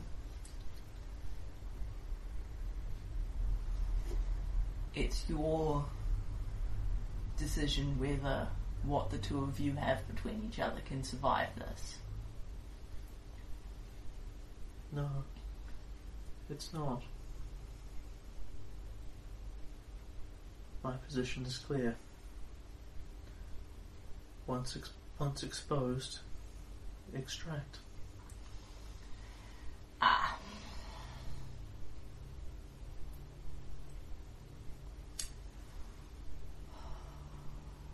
Well, I'm sorry for that. But it must be a hazard of your profession, yeah? Will you do me a favour? The service I have rent Stagthorn. Tell your brother it wasn't a lie. And then you can make a sense motive check on that one. Yeah. Crud. No, I might just re-roll that. I can certainly do better than that. I think the box of cards is around in the cupboard somewhere. No, you know what? I'm going to choose to believe that.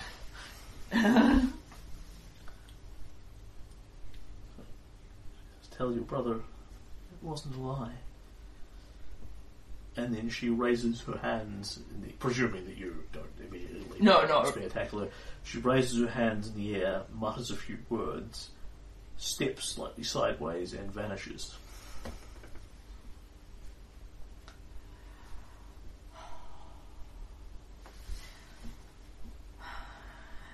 Well, that simplifies matters. And, I will go see Tristram and pass on the message. And he just looks at you with the biggest sort of wounded puppy dog eyes. Was it true?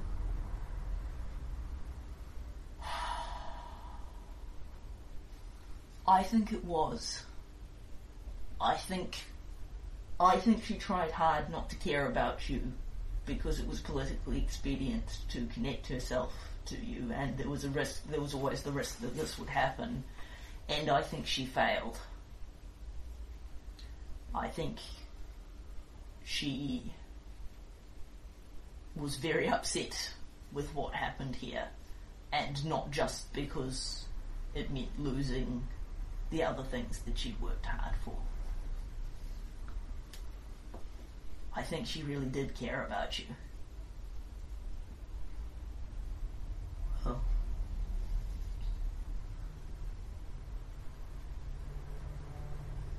damn the gods and the commune spells, then.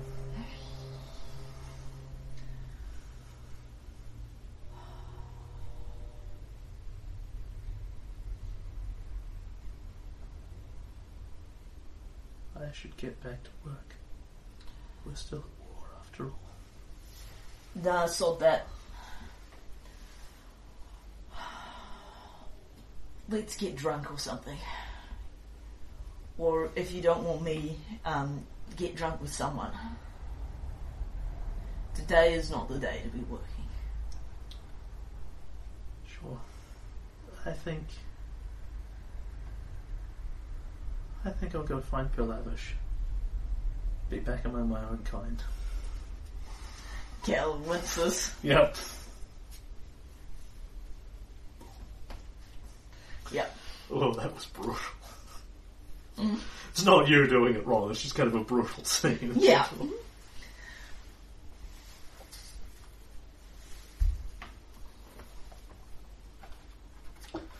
Alright.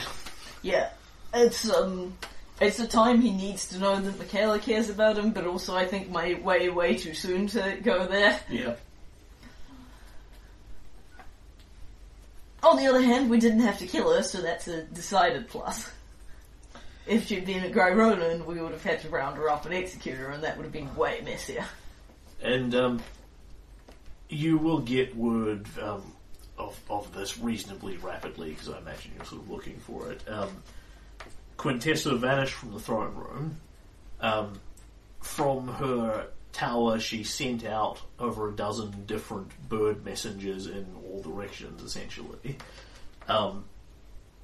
Clearly got some of her stuff at some point. She hasn't just vanished without a trace. And then this sort of weird thing has happened where over a dozen of the various servant girls that are in the palace have gone off in all directions with piles of gold, all wearing different wigs, kind of thing. Yeah. So she had some sort of extraction plan that she's now put into process, but the short form of it being that she's probably sent a message back to say that she's been exposed. Yeah. And has taken some of her gear and left the castle, and presumably is in process of leaving the kingdom. Yeah. Or at least she's attempting to make it look that way so she can sneak back and murder you in the night, but that's pretty unlikely because Daggermark at present has no reason to murder you and several strong incentives not to. Yeah, which is a definite plus. And it's, absent the messy business with Tristram, this is a resolution to the Conquesta problem I'm completely happy with. Yeah. And even with the messy Tristram problem, I stand by my theory that it's better now than it would have been 6 months down the track, because I imagine even if she'd married him, this is still what she'd have to do if we exposed her as a Daggermark assassin. Yeah, that might have been an interesting story, but it is not the one we have told. No. So, there would have also been interesting stories if you hadn't made her a counsellor in the first place. Because then other things might have happened. Potentially things to free up slots on the council. Yep. The old beldame is very old. Yeah. That is quite true. Glad it didn't make her my spy master. Yeah, the old beldame is very old. Yeah.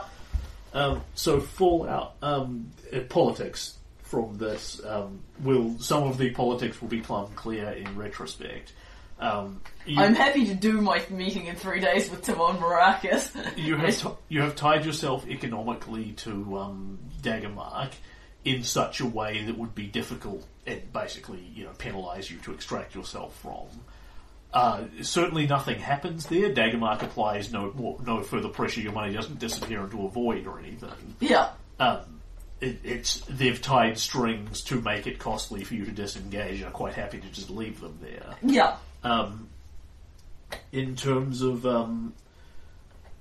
the other politics behind it, I think what Kaelin would either assess or rapidly be told by Michaela is, from Daggermark's point of view, like, their optimal result is not having any strong neighbours, so it's bad for them if Pitax conquers you, it's bad for them if you conquer Pitax. It's kind of in their best interests for you two to fight each other forever, but they have no method of making that really happen. It is, however, probably very much in their interests for you to have another strong neighbour in Mivon or Brevoy or that sort of thing, which is probably why Quintessa was arguing on the pro-Mivon side, not necessarily because it advantages Stagthorn, but because it helps Daggermark indirectly. Although that makes a lot of sense, but it's weird that she flip-flopped when she'd previously been arguing against it, as opposed to just starting with that position. Mm-hmm. But, yeah, you don't know what's happening on that score. No. Alright, so, do I in fact still have a meeting with Tamara and Miraculous in 3 days? Yes, you do. Cool. I'd have her leave a note for Tristan, but frankly I think that exit was about letter perfect. Yeah. Tell your brother it wasn't a lie, and she vanishes. Yeah, and I thought about it, and it's like, I could try and break her sense motive and find out if she was telling the truth, and it's like, no, Kaelin wants to believe that she was telling the truth, and he thinks it'll hurt less for Tristram if Tristram believes he was telling the truth, and if she doesn't know she wasn't, there's no flaw in that plan. Yeah, there's kind of three explanations to that. Either, she was lying to twist the knife as much as possible. She was telling the truth, or she was telling the truth to soften the blow as much as possible. I think it's the Spike Buffy thing. No, you don't, but thanks for saying it. Yeah. I do love that bit. Yeah, I mean, I think she did love him, but not enough to give up her prior allegiances that would necessitate the end of the relationship if ever discovered. No, but, that's a hell of a thing. Yeah. Like, the Daggermark assassin's loyalty to Daggermark is pretty legendary. It would be on about par with you betraying House Thorn, or Michaela betraying you. Or, me abandoning Aristel for, Gyrona or it's something. Not that it couldn't happen, but it would be a huge, big-ass deal. Yeah. But from my perspective, it's kind of like, say a guy hooks up with a girl and doesn't tell her he's in the Navy, and at any point he could be called offshore for 2 years, and she might die and she'd never see him again. That's the sort of thing that you should tell people when you get into a relationship with them. And, if you have that kind of job, just maybe you shouldn't form strong attachments. And if you decide to form strong attachments because it's politically convenient for you to sleep with a guy who's really high up in the hierarchy, Tristram has every right to be upset that ended badly, but she really forfeited quite a lot of that. You did some excellent role-playing across the board there, I commend you. So, Kaelin will very quietly let his counsellors know that we're down one treasurer. Yeah. And ask that it not be that the general story is that Quintessa developed some urgent business elsewhere and had to resign her post in a tearing hurry. Nobody's. I politely ask people not to distribute any reasons that she might have had for doing so. Yeah. So, in the immediate fallout from that, on your kingdom notes, where your scrap bag, where your treasury is, and that sort of thing, I don't have a treasurer. You know, and not only do you not have a treasurer, as it transpires, she's left things in a horrible mess, as if she were endeavouring to make herself as indispensable as humanly possible. Right. So you gain unrest from your counsellor disappearing. Yeah, but I'll do that next time when the slot actually changes. And unless I gain an extra unrest because of the circumstances, which would be entirely fair. Then you gain another 2 unrest, not so much because she's exposed to the Daggermark assassin, because that doesn't leave your council, Robert doesn't really hit the street, because you have no interest in spreading it and she has no interest in spreading it.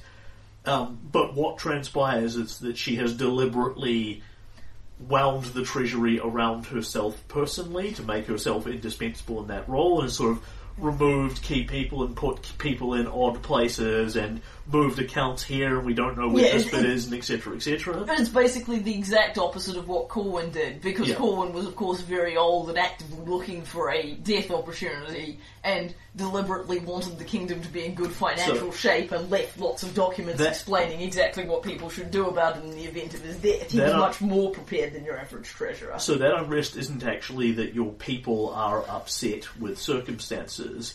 It's that your kingdom is suddenly in a mild economic crisis for no discernible reason. Yeah, so we pick up 2 unrest points then, and then and another one because people go, why did you get this new treasury? Quintessa was much hotter than Leon. Yeah. Leon's like, oh god, it's me again. Yeah, it might have to be. I'm damn short of potential talented people to fill the slot. So yes, if we can leave it there if you want, you can continue on with your Kingdom events. We can move on to your meeting with Timon Maracus. Well, I think Timon Maracus is the one I would. If there's something else that happens in time sequentially, I will obviously do that first. But Timon Maracus seems like a good choice. No, the next one is Timon Maracus. Cool. But there's enough stuff here that this isn't going to be a 5-minute scene. Alright, what time is it? I don't actually think it's going to be massive. But maybe a 15-minute scene? I'm cool with a 15-minute scene. Because finishing the Daggermark business seems good. So, first of all, can you give me a sense motive check? Yep. As Timon Maracus arrives under normal diplomatic envoy and starts a perfectly normal meeting. Yep, 18. And if he knows that Quintessa has been exposed, and he really should, Daggermark doesn't have a king, they have a council of secret lords, basically, whom he is just kind of the speaker for. Yeah. But he's quite definitely not the king, the buck doesn't stop with him, but he'd be interwoven in all of these plots, so he'd kind of have to know. Yeah. If he does, however, he gives no sign of it, and just kind of, there's some slight awkwardness over, we had this meeting scheduled with Quintessa, and she's not here, and there's no one else here, you don't have a replacement. It's just like, I imagine we've brought Leon in whether or not we're going to make him treasurer again, we're getting him in as an emergency, backup. And Timon Maracus just sort of leaves this, it's unfortunate the Lady Marae was not available. Yes, it's a shame, things are a bit of a mess at the treasury at the moment, but I'm sure we can work out something. And he gives you some general sort of vague blah-de-blah about, economic things and uninteresting stuff, which is pretty much largely waffle and pretext to the reason that he is actually here. He says, I'm glad to see that Stagthorn is still managing to prosper even with the terrible conditions of the war with Pitax. It must be very harsh. Daggermark has had the good fortune to never have to have had a war to fight. Alas, it leaves our general sadly underemployed. Eugenia Varadu, you've met her several times. If you remember her, she's the old woman who hulked out at random intervals and really has magic powers and things. Yeah, she's awesome. And he says, alas, Daggermark's economy is not as robust as Stagthorn's. We are experiencing difficulties in keeping her on at this stage. Were she to find temporary employment elsewhere, I would have Daggermark would take no issue with it. Do you know of any such opportunities existing? And he will start talking through with you to this. So what he is offering you in all but a direct offer is if you want Eugenia as a general, by which I mean a commander of your armies, if you want her as a general in your council, that's probably actually floatable too, but you've just removed one Daggermark spy. And it's very hard to look past the fact that she's, would be doing this. I didn't lightly give Mavon an open spy on my council, and I'm not trying to curry favour with Daggermark right now. But basically he is offering her services to you as an army commander for the price that you would otherwise pay somebody else occupying that position. So essentially it's already factored in your consumption. What he wants from you in exchange is basically, pretty much willing to take your word on it, that you will make the very best efforts to not get her killed or ransom her back if she's captured or whatever, and that's on your head and your expense rather than his. Yeah. What he's going to do is Daggermark is just going to stick their fingers in their ears and hum as their general wanders off for several months to go command armies in another kingdom. I have tremendous respect for Eugenia Varadu. She's impressed me very highly, and my army has some vacancies in the general department. Completely devoid of generals. However, while I would, of course, take the greatest care, it is unfortunately not a safe position. Irveti has personally offered assurances that should my generals be taken in the course of battle, they will not be executed. But he is certainly not offering that they be ransomed back either. And of course, it is somewhat of a dangerous job. Perhaps the situation vis-a-vis a ransom would be different with Eugenia's other connections elsewhere. Possibly. In any event, I make this offer with her full understanding of the mission, and indeed, you were probably vaguely aware she has come with his party for no readily apparent reason, just like as a visiting ambassador, because periodically the other councils from other people wander in and out. Yeah. I will need to discuss this offer with my council, but I will admit to being strongly tempted. Yeah, and blatantly, obviously, is the fact that she's not really even a secret spy for Daggermark at this point. You'd be hard-pressed to miss this catch even without Quintessa. You're pretty much giving them license to know all your military movements and army sizes and whatever else, because you can't hide that information from her and still have her as an effective general. Yeah. On the other hand, if Daggermark choose to militarily threaten me, they won't send their standing army in. No, absolutely. So, But, this is not necessarily going to hurt you, it's more just, going in, you're giving them military information to do as they please with. Yes, and if they were someone I was worried about a direct military threat from, I wouldn't do that, but, but yes, I am going to talk it over with my council. And so Timon sort of talks vaguely around this point, and, you are making some progress and sort of moving towards an agreement. And then the meeting goes completely and utterly left field when something else happens entirely. Okay. You feel something in your mind. Previously, you have felt this Titania calling to you. It feels like somebody sort of knocking gently on the door. You get this, Kaelin, I'd like to see you at your convenience, or, this is slightly more urgent. What you get now kind of hits you like a mental freight train, and you get Kaelin. Alright, and I will, I'm sorry, there's something I have to, can we just give me a moment, and Kaelin is going to basically dash out. As soon as you, as soon as you invite Titania in any way, as soon as you start thinking about this, she will just appear in the middle of the room, right in front of Maracas. Okay, so Kaelin looks panicky and starts trying to excuse herself, thinking I need to talk to Titania, and then, as I think Titania... And she just appears, kind of stepping and shimmering out of nowhere, and behind her you can see what looks like the world's most fabulous tree house, this gigantic manor atop a gigantic tree that she is sort of stepping out from into this world. And Maracas just sort of looks quietly at this, looks very quietly agog, and just watches it from the side of the room he doesn't freak out, but he's definitely surprised. Yeah. He's seen weird shit, he probably hasn't seen weirder than this. Yeah. And, and she just sort of bursts into the room, and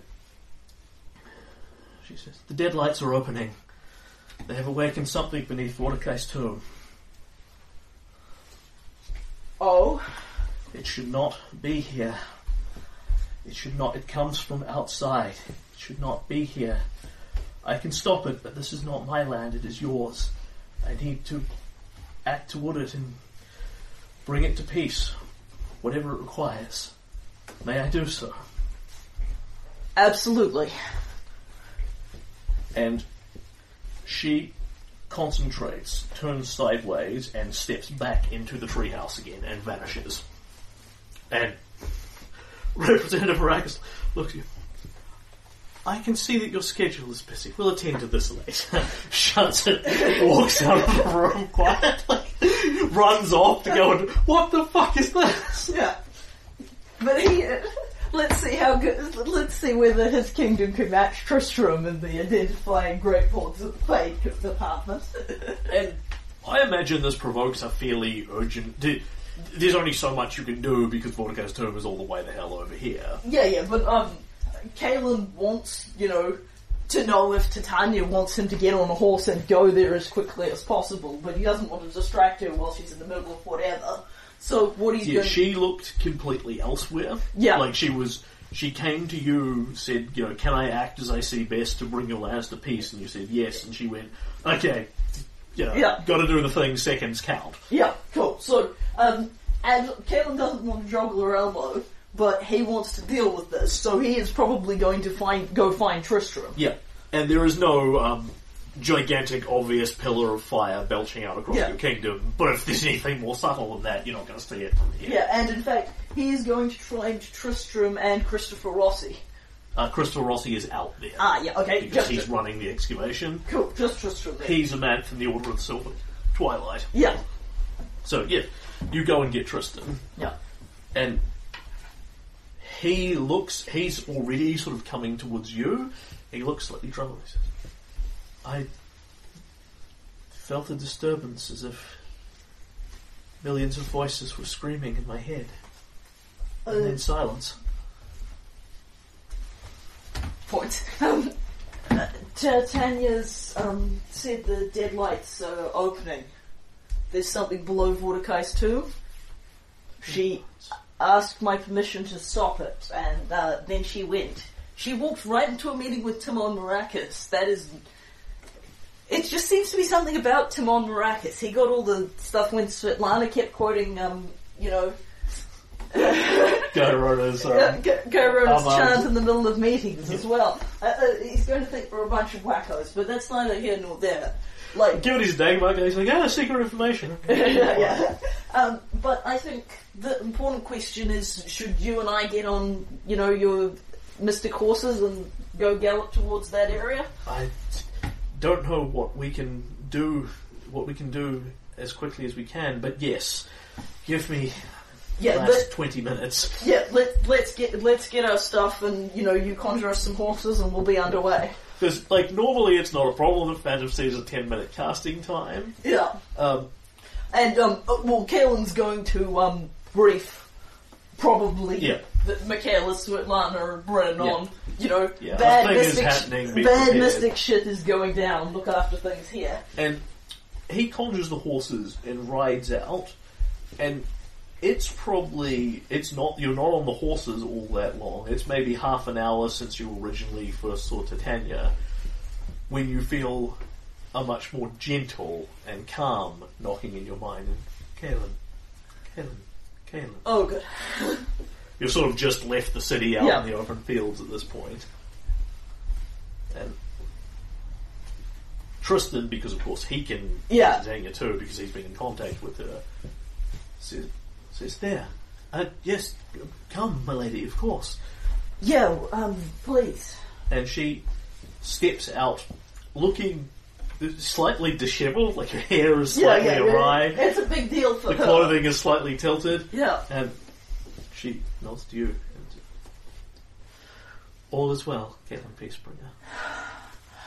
Okay.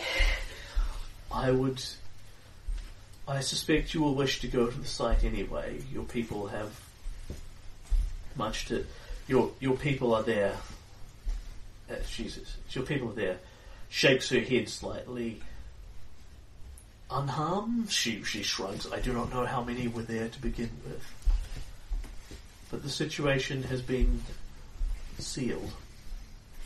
Permanently. That's good. I thank you. and then she smiles at you and then staggers and collapses slightly forward. And she... Caelan's has dismounted at Yeah. this point and starts forward, even though he's aware that practically speaking this is like an illusion of her and nothing practically he can do. I am exhausted and far from the fable. I need to sleep, as you would understand it, regain my energies. But as long as... She shakes her head slightly. I cannot help you with the Clockwork King. Mortal affairs are not mine to do as I would please with. But this, things that come from beyond this world, have no place in my river kingdoms. She sort of gives you a vague wave again. She says, Rest, all is well. rest, lady. Let us know if there's anything we can do for you. No, you have done a lot already, Caleb Peacebringer. Far more than you know. You have made this possible. And she sort of turns and, looking very much like she hasn't slept in a week, steps back into the fable, which is clearly the giant treehouse thing, and it shimmers out of existence behind you. Caelan will sort of gently stroke his little amulet. Tristan says, well, I'm less panicked then, but I still think we should rather get to Mordecai's tomb. Yes, when the lady says everything's well, she means we're not all going to be eaten by monsters from the Outer Dark. She doesn't mean we still have all the archaeologists she started with. Let's go down and count them. I mean, I personally am incredibly grateful that we're not all going to be eaten by monsters from the Outer Dark, but it doesn't mean there's not a mortal problem that needs dealing with. I can't remember. Are you, do you know off the top of your head, are you 13th or 14th level characters? I am 13th level. Sure. Because at 14th level, Tristan's mounts can fly, otherwise they can only air walk. Yeah. They move at just absolutely insane speed. Because it's 9 plus 4, so 13. Yep, 240 foot around. Yeah. Well, there was no question but that I wanted Tristram on this for any number. He's my Fey expert and my alas, Order Svetlana can't cast teleport yet. and my Order of the Silver Twilight representative. And it doesn't hurt that he's the one who knows most about Titania, and he's got the fastest mode of transportation. You have no real trouble arriving there. You basically take your mounts, ride swiftly, and at the speed they move at, you don't even need to stop and camp for a day. Yeah. I imagine you'd probably keep going anyway, but... when you arrive there, however, you can see pretty rapidly the terrain is not what it was, because as you start riding into that area, your mounts get stopped by the massively thick, overgrown jungle that is now surrounding that area. It's like a massive explosion of plants has happened here, and the vast majority of them are normal plants, albeit ones that aren't necessarily indigenous to the area, and then a few weird things that you've seen in passing from the First World. So, if you get out your map of Varnhold... Sure. Here we are. Right, I just handed a big chunk of it off to Mivon, so it's already... none of that's actually Mivanese territory, though, is it? No, Mordecai... No, I didn't...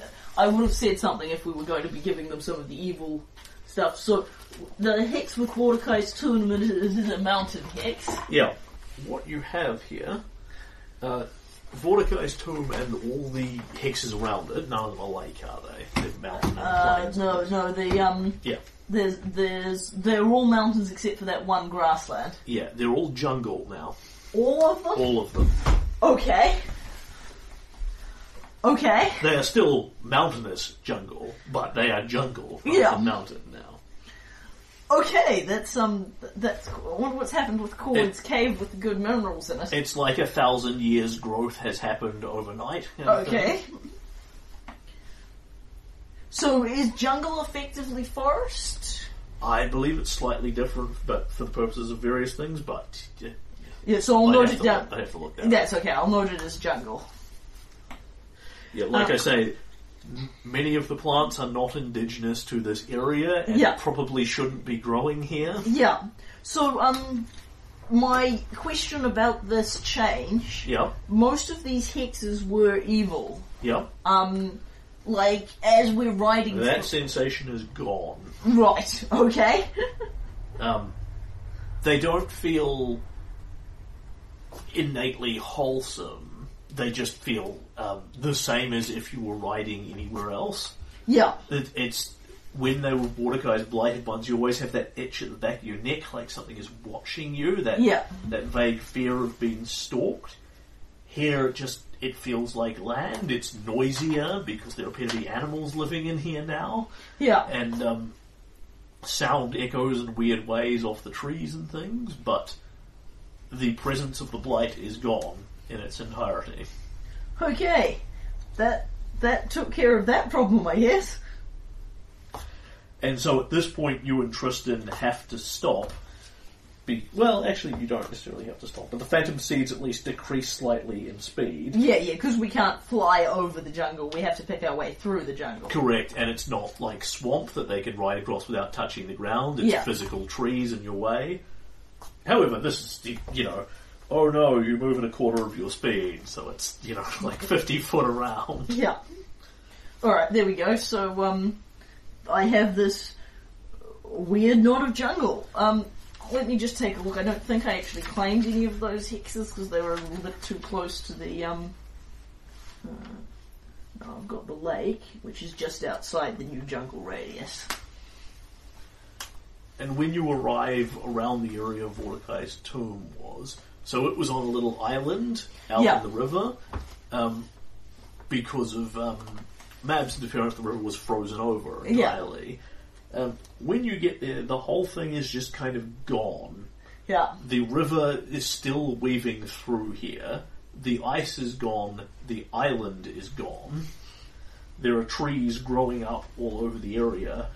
And there is a reasonably solidly built camp that has been built outside of where Mordecai's tomb was, where the Order of the Silver Twilight were living. That looks like it's been dislodged by a whole bunch of trees suddenly growing into it, but it's still largely there. And there are a whole bunch of people in it, including Zamanth and Christopher Rossi, who are looking pretty damn shell-shocked. But nobody here looks hurt. Nobody has had their arms rent off or anything like that. There's no blood sprayed all over the walls. And Christopher Rossi looks up at you as you approach, and he says, "Your Majesty, how did you know we..." We got word from a, informed source, because Christopher Rossi knows about Titania, but his people don't. Yeah. And Kaelin looks round and taps a very large tree that wasn't there last time we rode through this in a significant manner. Rossi sort of blinks a couple of times, picks up the catch several seconds later. Like, he's usually really calm and collected. Here he just looks shell-shocked. Yeah. Oh, of course. Is everybody... Do you have all the people that you started with? The order is intact. Everyone was forced out when that 50-foot wide oak sort of burst out from the ground under the island that's, I think, somewhere beneath that mass of vines. We were exploring Mordecai's tomb, just come across an interesting segment of it that appeared to have been sealed off. I carefully removed some of the bindings in order to open it. And its face slowly starts to drain away to white. And then it opened, and I saw past it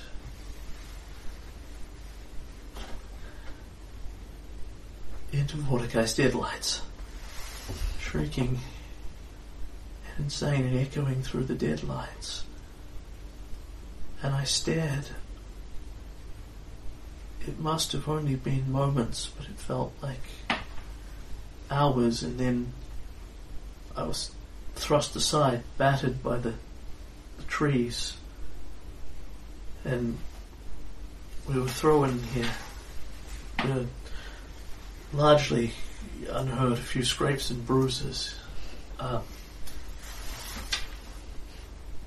It's gone.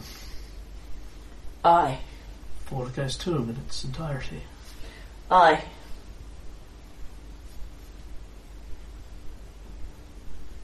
And looking still shell-shocked, he sort of blinked a couple of times. Some things I think are better left buried. I'm glad our ally was here.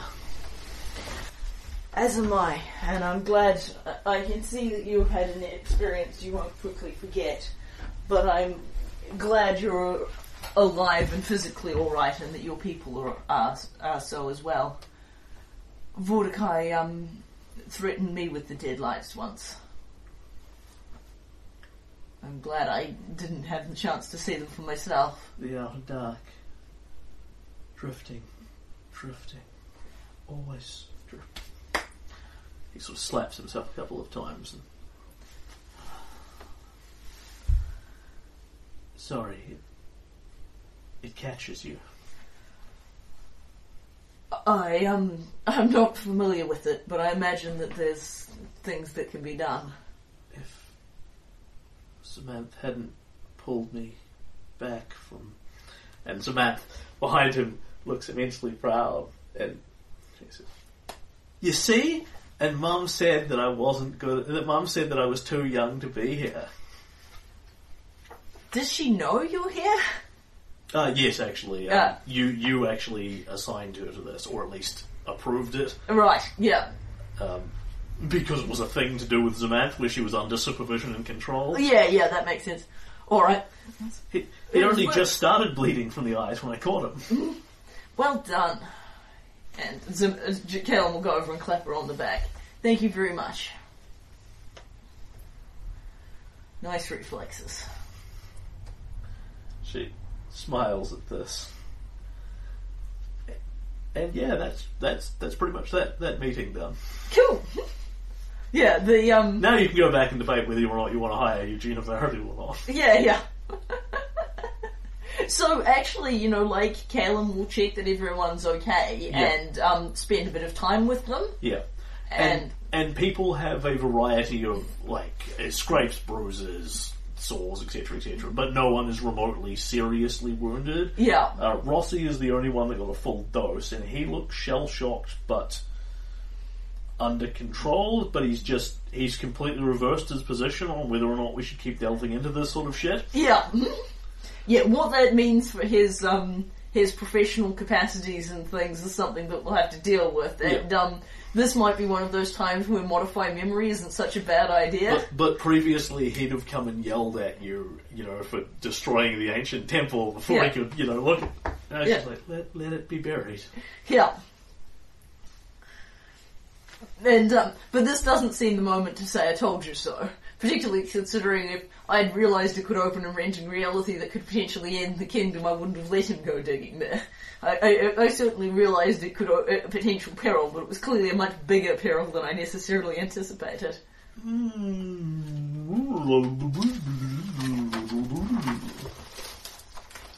actually have Tristan here with you, so you get a Knowledge the Plains check.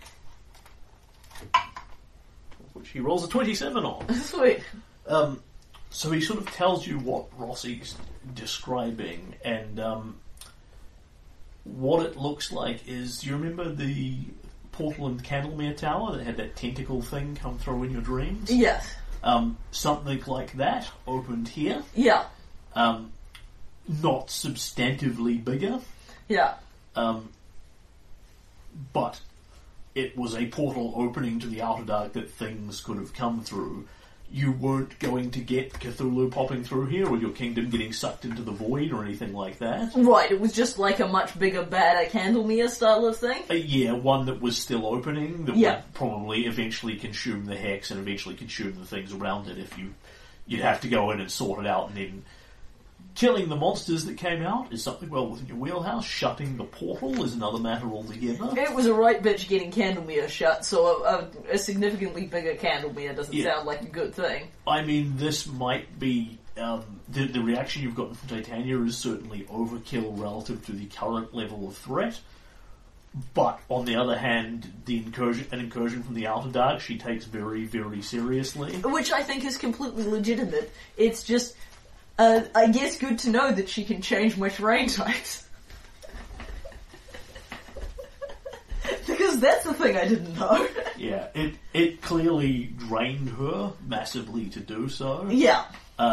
You may or may not be aware of this, but Tristan could probably tell you fairly easily.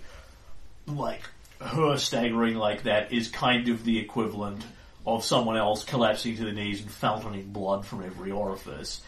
If you're a high lady of the Fae, you're just calm and collected and everything is fine. Yeah, come to that, her looking physically dishevelled was new. Yeah.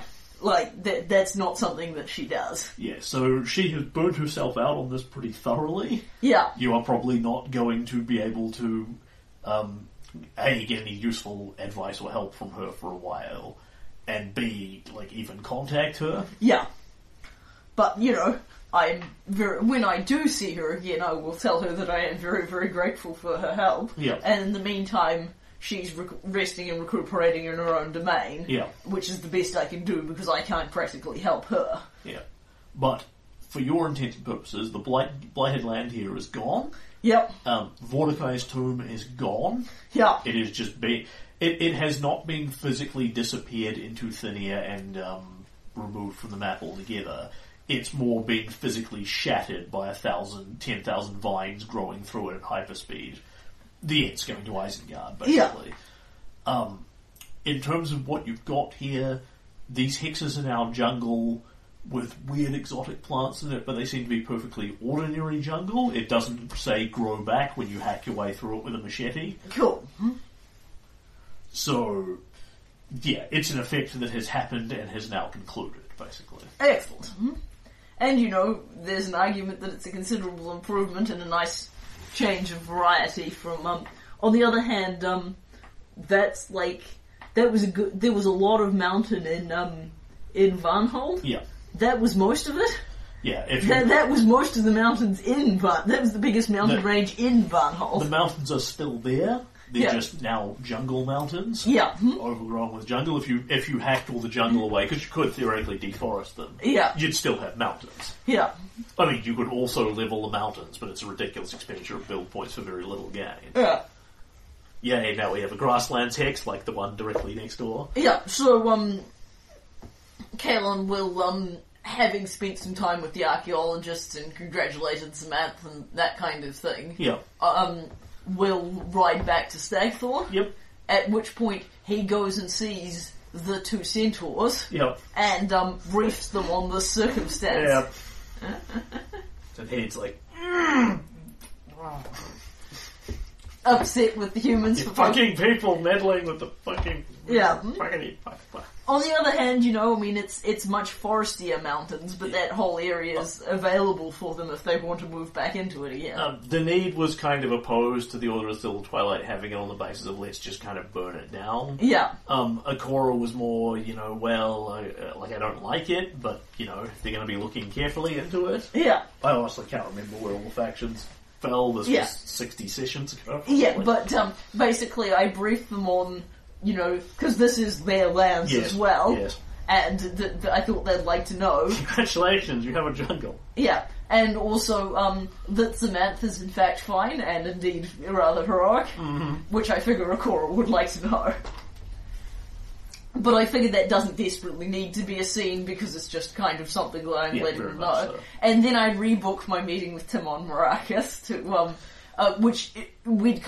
my next step was to go talk to the council. Yeah. So it's basically just an apology for dashing out. Yeah. I had an Quite understandable given the circumstances. in extra-dimensional vortex, you know how it is. So the factoids of note there are that Titania has probably massively overreacted to that. Yeah.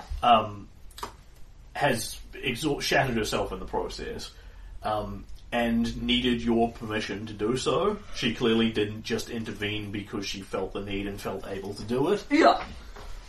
Which is reassuring from a... And Tristan will be able to tell you, will sort of be able to tell you, well, yes, they're her lands, I suppose, on the First World side of things, but in so much as the Fae ladies are interested in, per se, ruling anything.